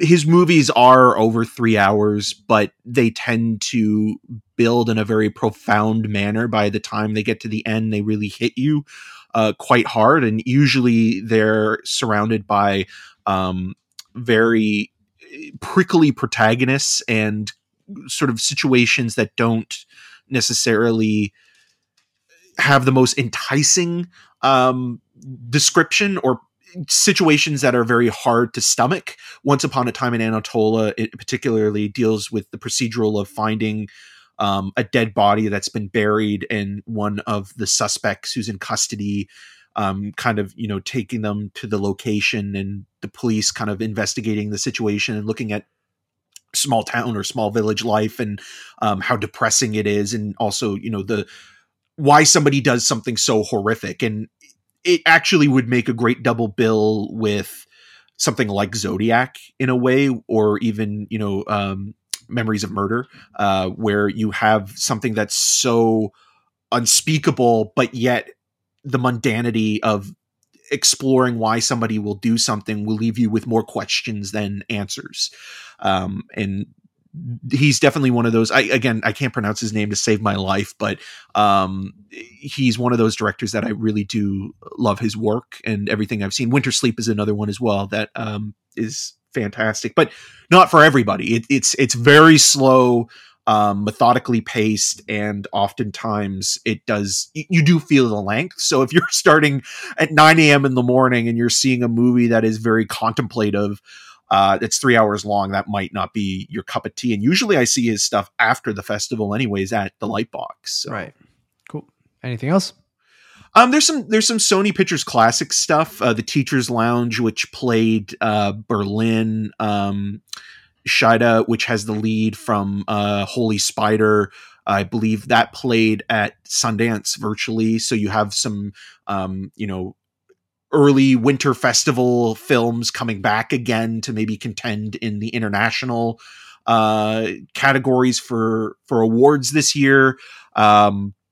There's Robots, which I think you kind of were interested in. Robot Dreams. Yeah. I mean, Robot Dreams. I've heard, I think it's completely silent, but it's an animated dialogue-free story about the miracle of true friendship between a dog and a robot. So, I mean, sounds great. What could go wrong in the 80s in New York in the 80s? Yeah, New York in the 80s. That is the added kind of cherry on top that made me go, okay, that's cool. I'm interested. And I like checking out animated films when they play TIFF and stuff like that too. So, that sounded interesting. Are you a Wim Wenders guy or no? Wim Wenders? Yes, I do like Wim Wenders quite a bit. There was a period there from the 70s to the late 80s where his work was unmatched. You have his Road trilogy, but then the two films that I love so much of his are The American Friend, which is a very loose adaptation of Patricia Highsmith's novels based around Tom Ripley. A lot of people remember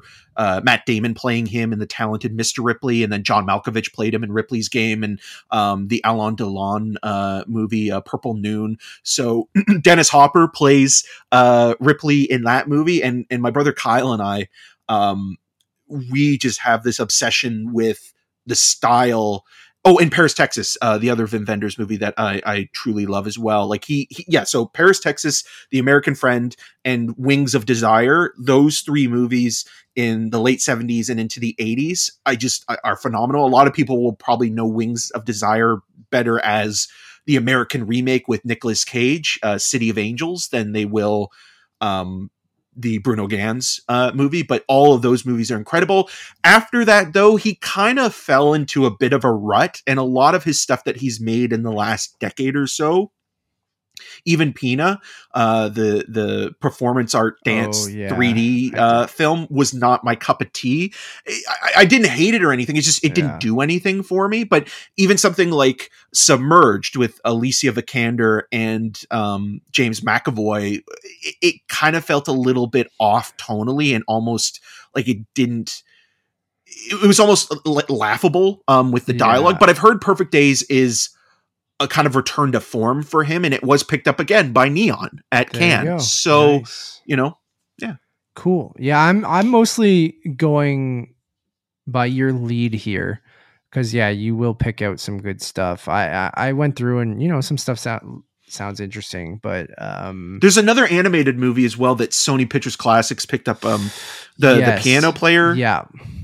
One which sounds kind of interesting as well. And I like the idea that Robot Dreams and that are two animated movies that are playing not in an animated section or not a section that's designated for kids. And I think that's going into where we are now in the last couple of years, specifically with Guillermo del Toro talking about animation, not as a genre, but as a medium, and seeing that these kind of, and I think TIFF has always approached it that way, but it is nice to like when they programmed Illumination Sing, right? Like, sure.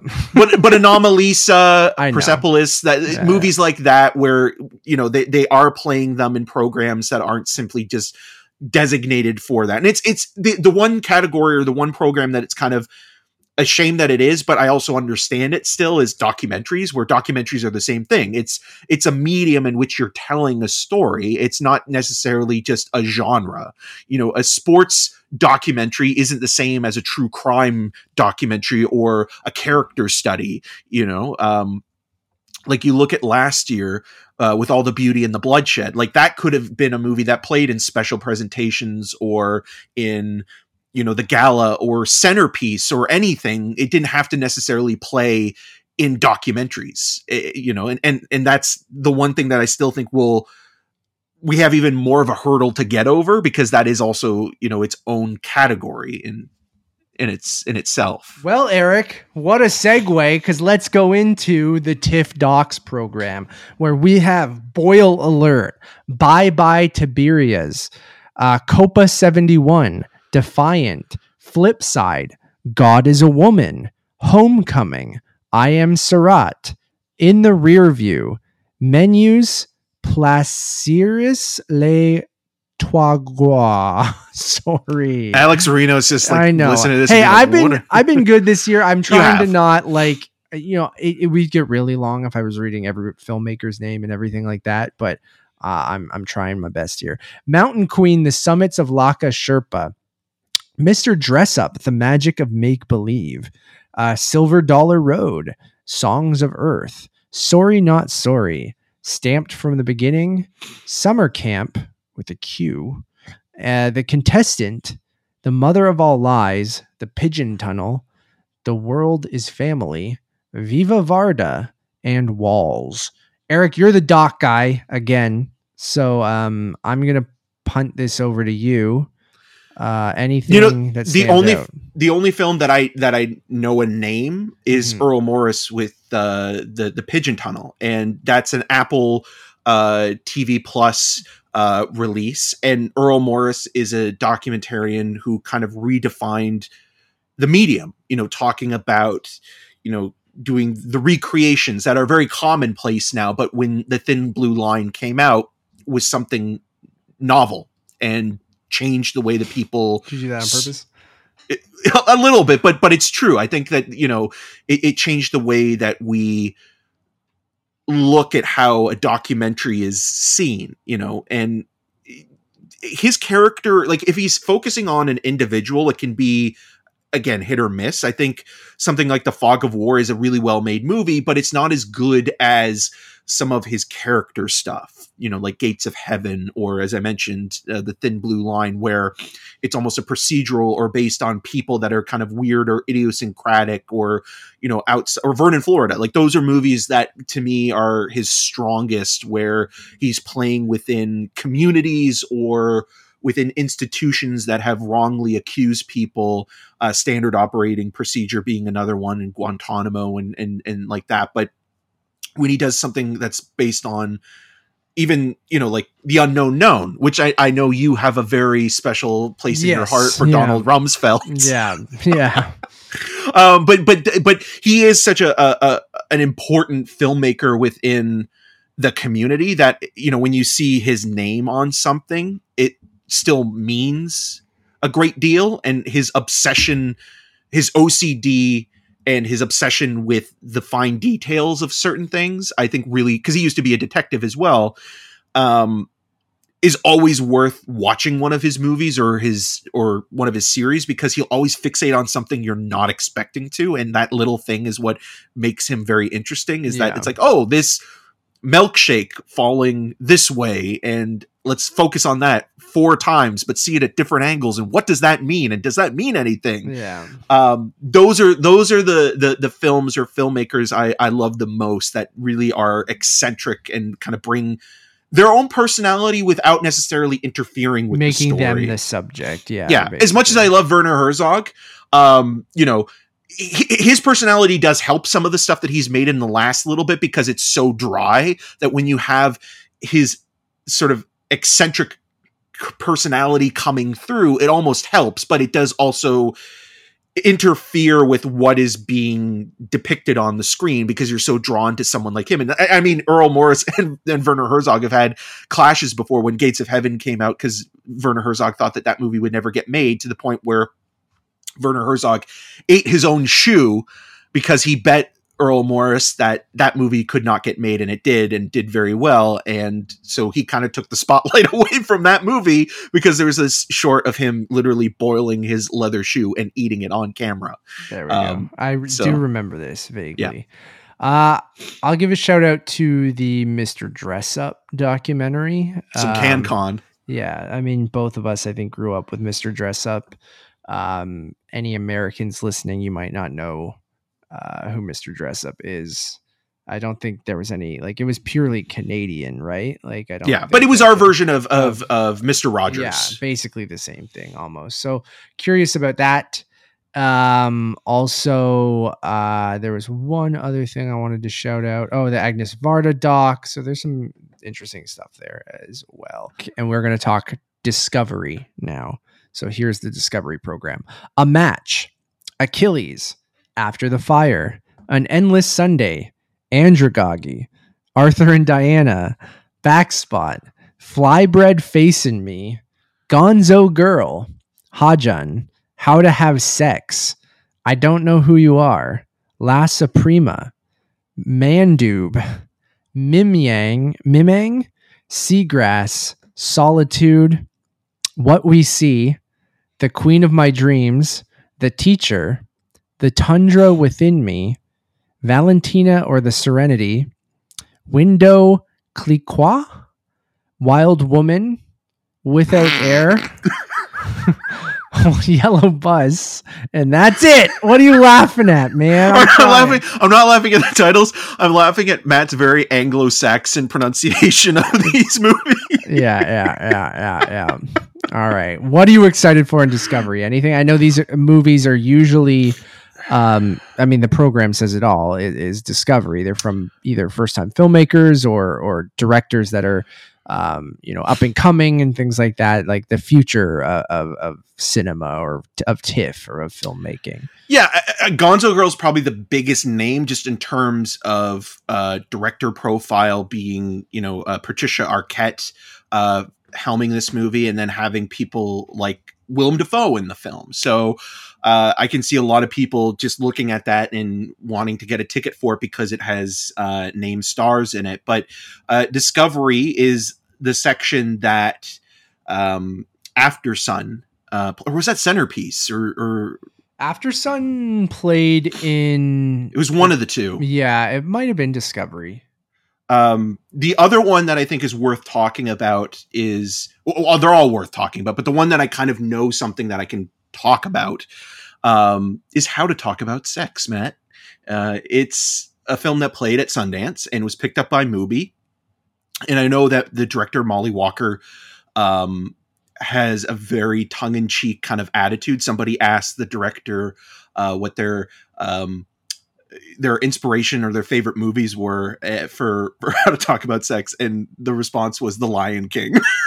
I was like, okay, I'm already sold. I'm in on that. Yeah. I think Discovery is another perfect example of word of mouth. When something plays at the festival, or if it screens before, the fest and people start talking about it, keep an eye out for some of these movies, or an ear on like what is the movie that's maybe going to break out. And this could be a chance for a filmmaker here to kind of take that next step in Discovery. And so, yeah, there's a lot of stuff there that I'm not familiar with, but we've been saying this again and again. That's not a bad thing. This is an opportunity to be surprised by something. And that is always one of the most exciting aspects of any film festival, especially when you're this late in the year, where you kind of feel like you already know everything that's coming out or you want to see. Like those surprises are just as rewarding, or even more so than the films you're most anticipating. Yep. I agree with you on Gonzo Girl. That's amazing about How to Have Sex. So you said it played Sundance? No, pardon me. Cannes. Oh, okay. I thought you said Sundance. You might have said Sundance. I might have said Sundance. Sorry, I am literally recovering not from a cold, but from allergies.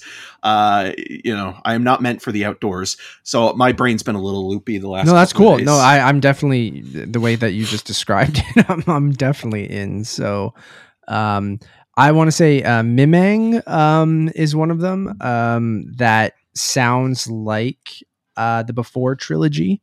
So I was kind of Daddy-O and Miming. Yeah. So Kim Tae-yang's feature debut, shot over 4 years, follows a man and a woman who meet by chance and stroll through Seoul's changing streets.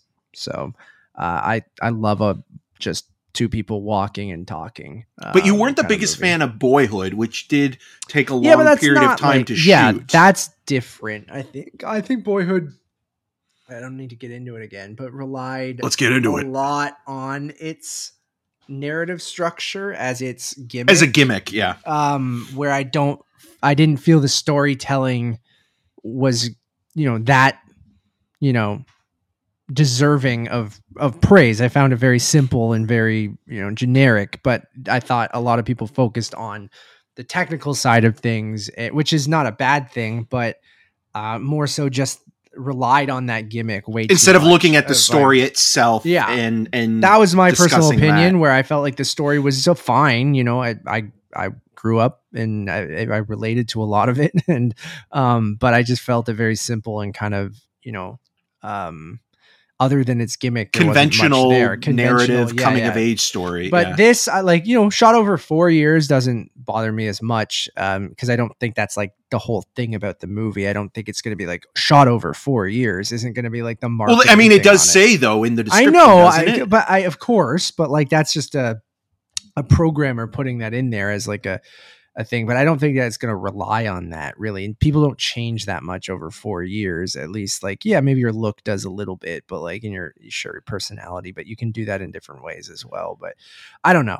I just what movie do you think is going to end up on a McDonald's bag in the future? Man, we'll talk about that on a future episode. So that's for another normal episode of this because show, Weathering with You did play at TIFF and it was not on the bag. In that campaign, in that campaign at all. What's the deal? I'm like, McDonald's? What do they have Weathering with You? Come on. Like that deserved to be there. It's a beautiful Big Mac. It was a beautiful Big Mac. That's a tangent that I will talk about if we just do some random. Did you keep the bag? Show.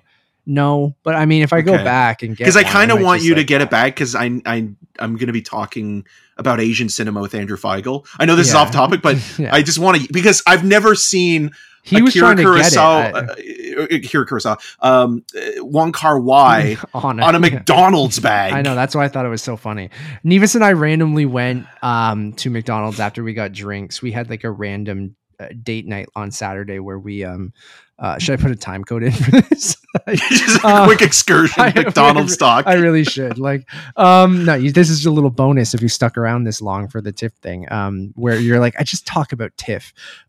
We went to Taste of the Danforth, which was underwhelming. That's a shame. It's fine. I don't know. Like, it just, a friend of my sister's best friend, Danielle, I don't know who to give credit to on this, if it was one of her friends or something. We were telling them like, it wasn't great. The vibes were kind of not, it's a lot of people waiting in long lines to eat at restaurant. I'm all for supporting local businesses and local restaurants and stuff like that. So whatever gives them more business, great. But to me, I just go like, Toronto just loves waiting in lines for things, where I'm like, all the things they're doing is you're getting food from restaurants you could go to anytime and not wait in line and just buy food for the same prices. So it just felt like there wasn't enough like music or other things to do that made it really interesting.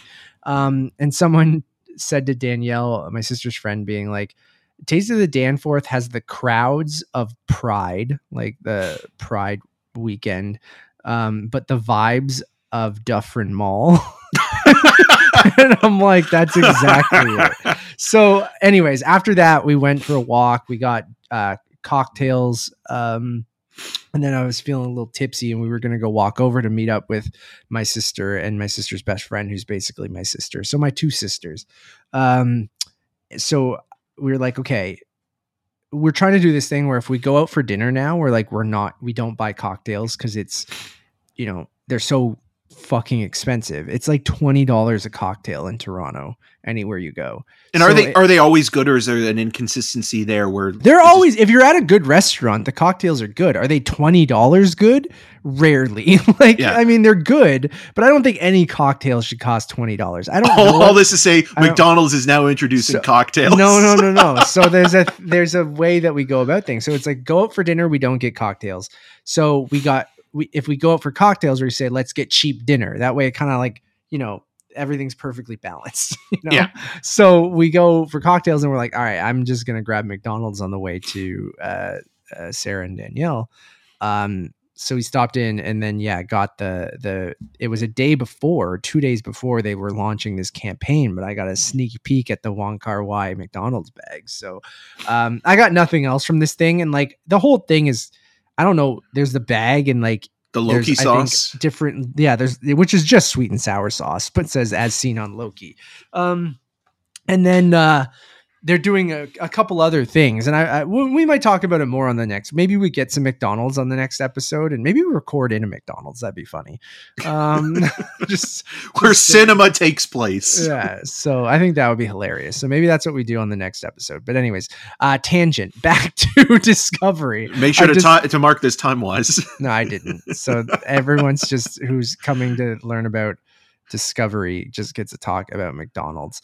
But yeah, I think I'm down to just kind of randomly pick a couple of these that sound interesting and kind of jump into them. But I haven't done enough research yet, but I like the kind of things that you were saying. So let's quickly run through the last couple. Do you want to do these last couple as one, or should we just keep going and doing them separately? What do we have left? Well, we have Primetime, Wavelengths, Shorts.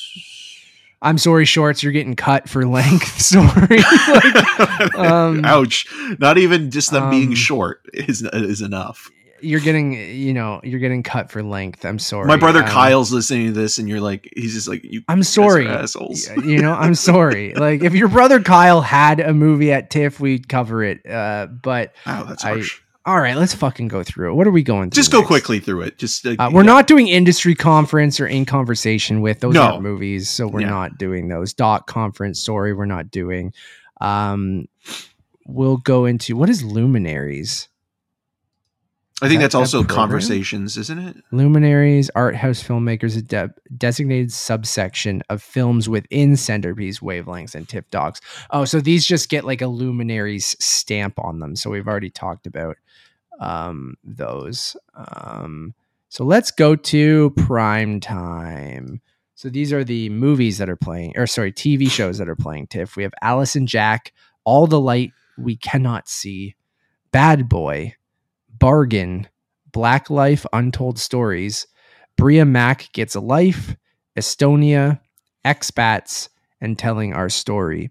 Eric, we're not ones to usually go to the Primetime program. We did break that to go see a couple episodes of the Black Mirror in IMAX. No, we didn't. It wasn't IMAX? No, or was it just the Justin Timberlake doc? Yeah, I think so. Yeah. But anyways, anything here? I mean, Lulu Wang's got a movie. Lulu Wang, yeah. Sorry, my bad. Thank you. Yeah, that's the only one that stands out to me. And I'm going to say something controversial here. I think TIFF kind of should scrap Primetime.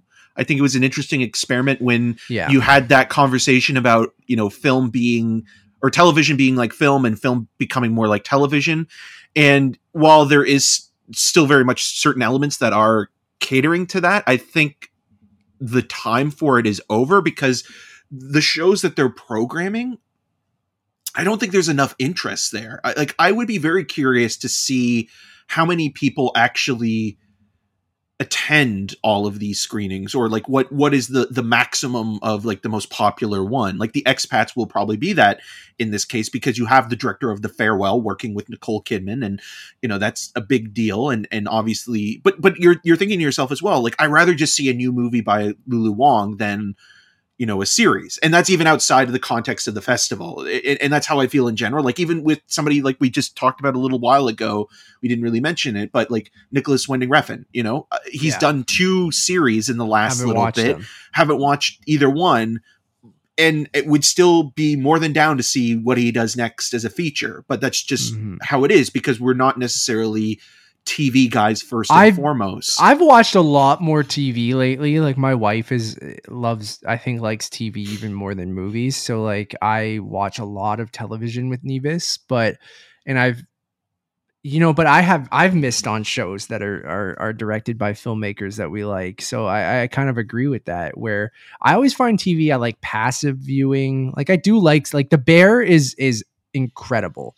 And I know I'm not the first person to say that. Everyone's saying that, but like, it's really genuinely probably like, if I put it in with my favorite things of the year, it would be up there. That like, if you didn't count TV and movies as different things, it might be the best thing that I've watched this year. Right. So I do feel like that line is blurred, but I agree with you that this program always kind of just finds a way of happening, and no one really ever talks about it personally, but maybe the people in those TV circles talk about it more. But you have like Sean Levy having something here with All the Light We Cannot See, and Stephen Knight, being a Netflix show, I think, that has Mark Ruffalo and Hugh Laurie, based on a Pulitzer Prize winning novel. So you have some and you already mentioned the Lulu Wang thing, but, with Nicole Kidman and big names. So I get why they're doing it, or keep doing it. But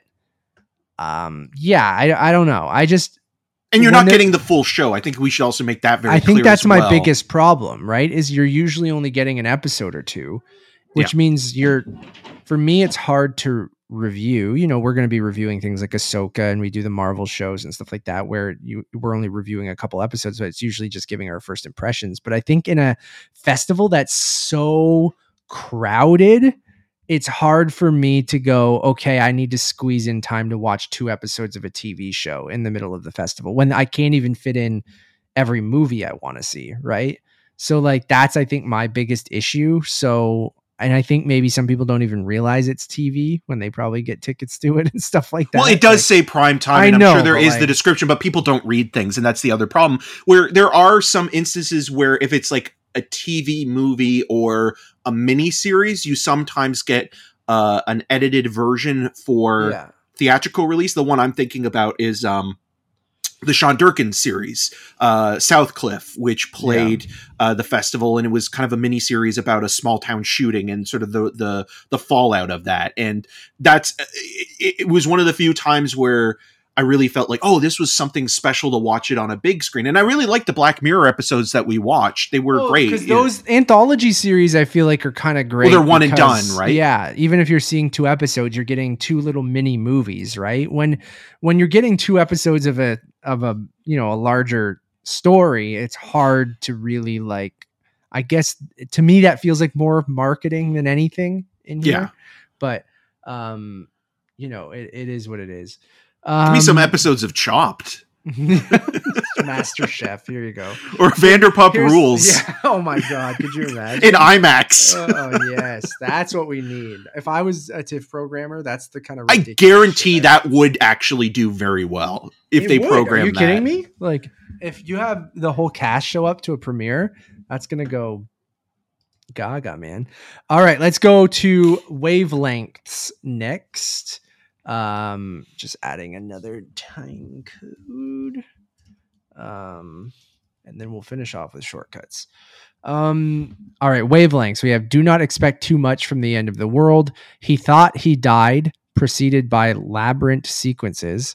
Here, inside the yellow cocoon shell, Mademoiselle Canopsia, Mambar Perret, music, nowhere near, Orlando, my political biography, pictures of ghosts, the Human Surge 3, Wavelengths 1, quiet as it's kept, Wavelengths 2, sundown. I believe those are shorts grouped together, right?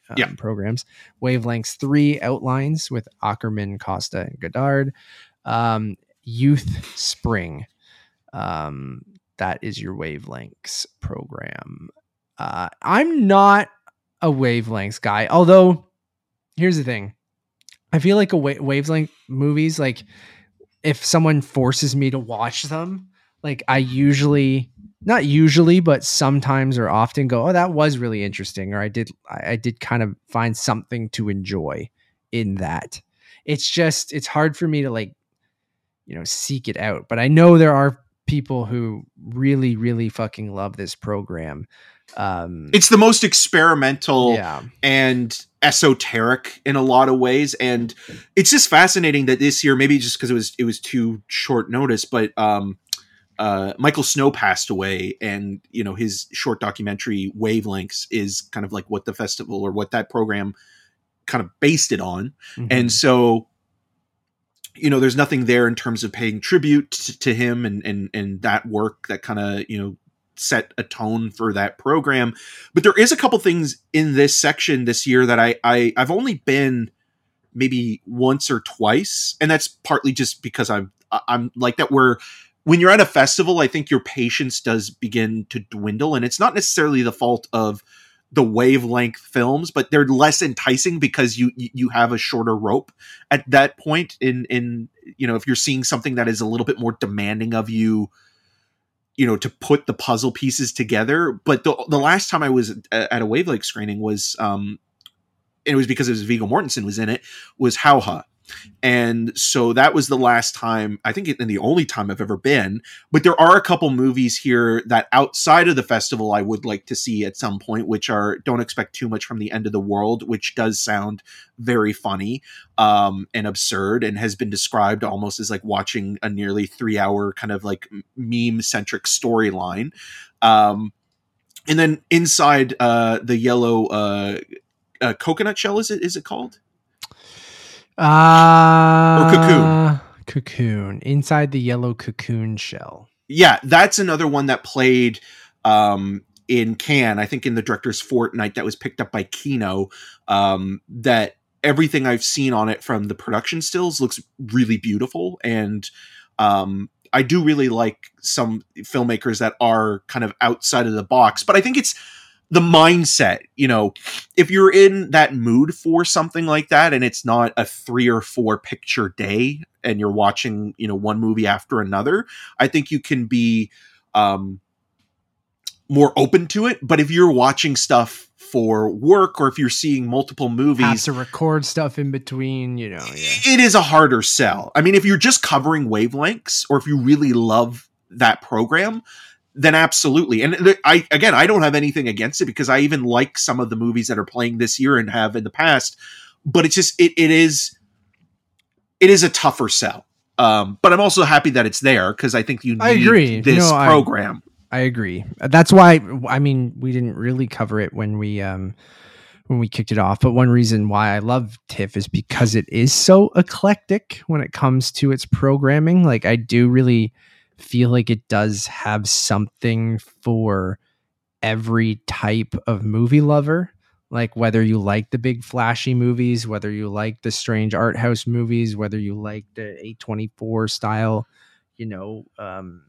blockbuster indie movie, whether you like the horror side of things, whether you like I feel like it does have documentaries. Like, it does put a lot in each one of those sections, and it does have a little bit of something for everyone. So we'll move on to finish things off there, and we'll give a couple of shout outs for some of the different categories that the subcategories that they have, but we'll finish things off with shortcuts.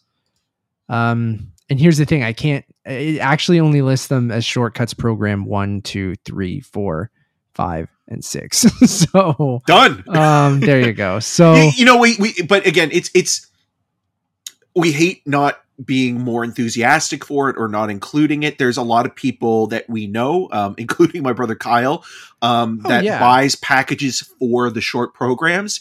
And it's also where you'll discover new generations of filmmakers that are playing with the medium and getting ready to make that next step into feature filmmaking. So there's a lot there to appreciate. It's just, again, it's its own world, right? Like, shorts are a different beast altogether. And I think that's kind of going back to my point right before this, that there's a little bit for everyone, right? There are the people who really like the shorts programs, and we'll go to those, right? And I just think for me, and the type of I like short films. I have nothing against them. if anything, the shorter the better sometimes. I like the in and out nature of them, the creativity. I like the discovery in those kind of things of how certain short films get either made into features later, or you find certain directors, or even certain directors going back and doing a short later in their career and stuff like that too. So I'm all for it. And I absolutely so happy that it's there and that they continue to put a spotlight on those short programs, because I do every year know people who go to them and enjoy them. It's just like, for us, especially covering them, unless it's like someone really well known, or a filmmaker or something like that. Like, there are the odd times that we do cover a short film. Usually if it's like a PR person reaches out and goes, "Hey, I think you guys would vibe with this. Why don't you check it out? Here's a screener," or something. It's just like, again, when there's the scheduling being today, the schedule came out, like, to fit in, like, because there are 5 short films or something, it's usually an hour and a half, 2 hours that you're in there or longer. Usually it's where I kind of have to go, I can't squeeze this stuff in, and because it's just not my beat, if that makes sense, if you're talking in journalistic terms. So happy about the short programs, just not necessarily something that we cover here. Whew, okay, not our beat, Eric, but this was our beat, which is TIFF. And the beat goes on. A couple technical snafus, but we made it through a nice beefy 2.5 hours.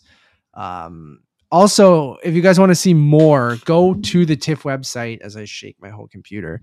They have some more subcategories, so you can kind of find this TIFF Next Wave selects, like which is their the Next Wave committee, which is their students and younger people, that which movies that they put their stamp of approval on. And then you can even get into some of the genre and subcategories, like films directed by women and LGBTQ plus movies and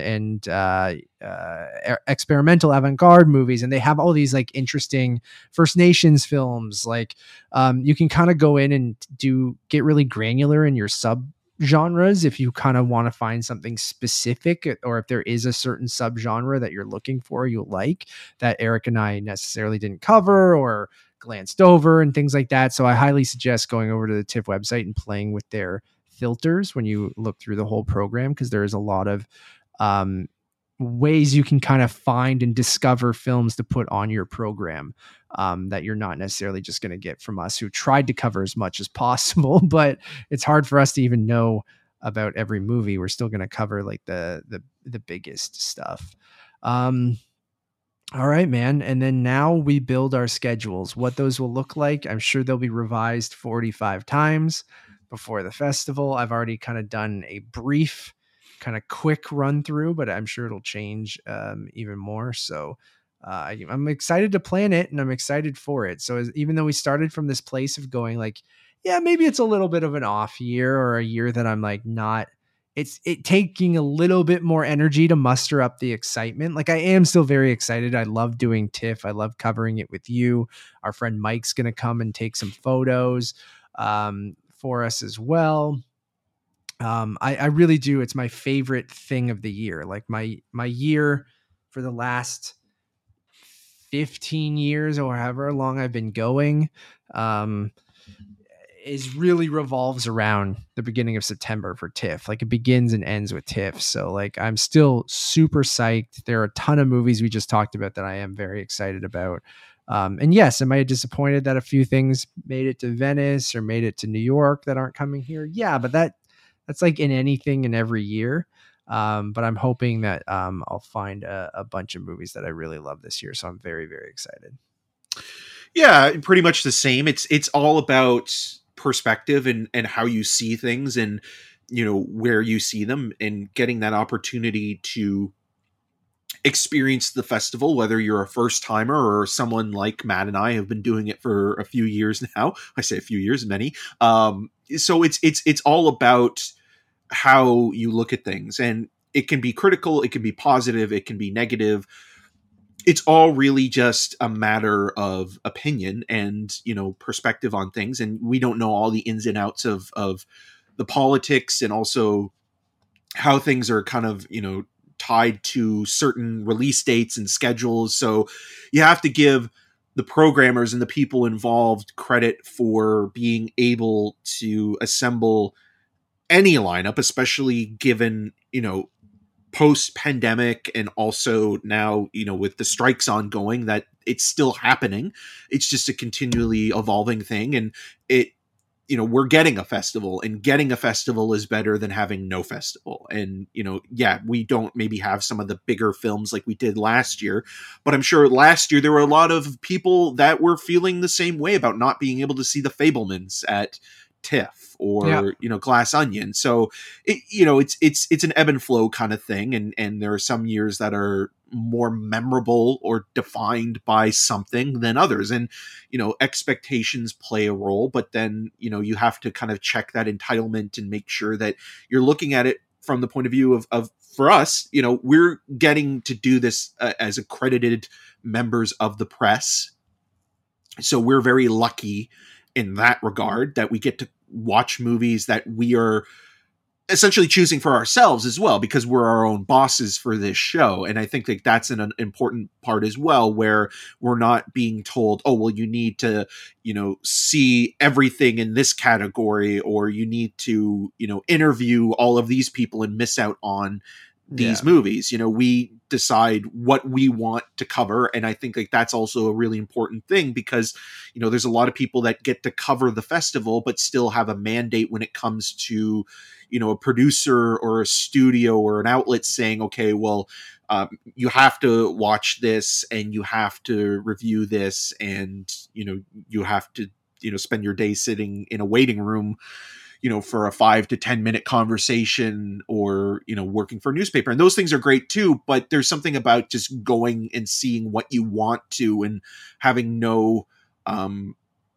obligations in terms of what you're seeing, and us making our own decisions, and that enthusiasm coming through, even when we pick stuff that we don't necessarily like, when we watch the movie, but at least we can say we made our own choice to see that. Yeah. No one else can be blamed for that decision. So absolutely. Well said, my friend. Well, thank you all for returning, or maybe it's your first time listening or watching the Untitled Movie Podcast. We really appreciate it. We'll be back with more frequent episodes on this show. We'll be covering Fan Expo, McDonald's bags, and McDonald's combos. We'll have more reviews over on Untitled Movie Reviews, which you guys can check out as well, for things like Gran Turismo and the first 2 episodes of Ahsoka coming up soon. We've also covered a lot of movies recently in the last month or so. What have we covered, Eric? TMNT, Barbenheimer, Haunted Mansion.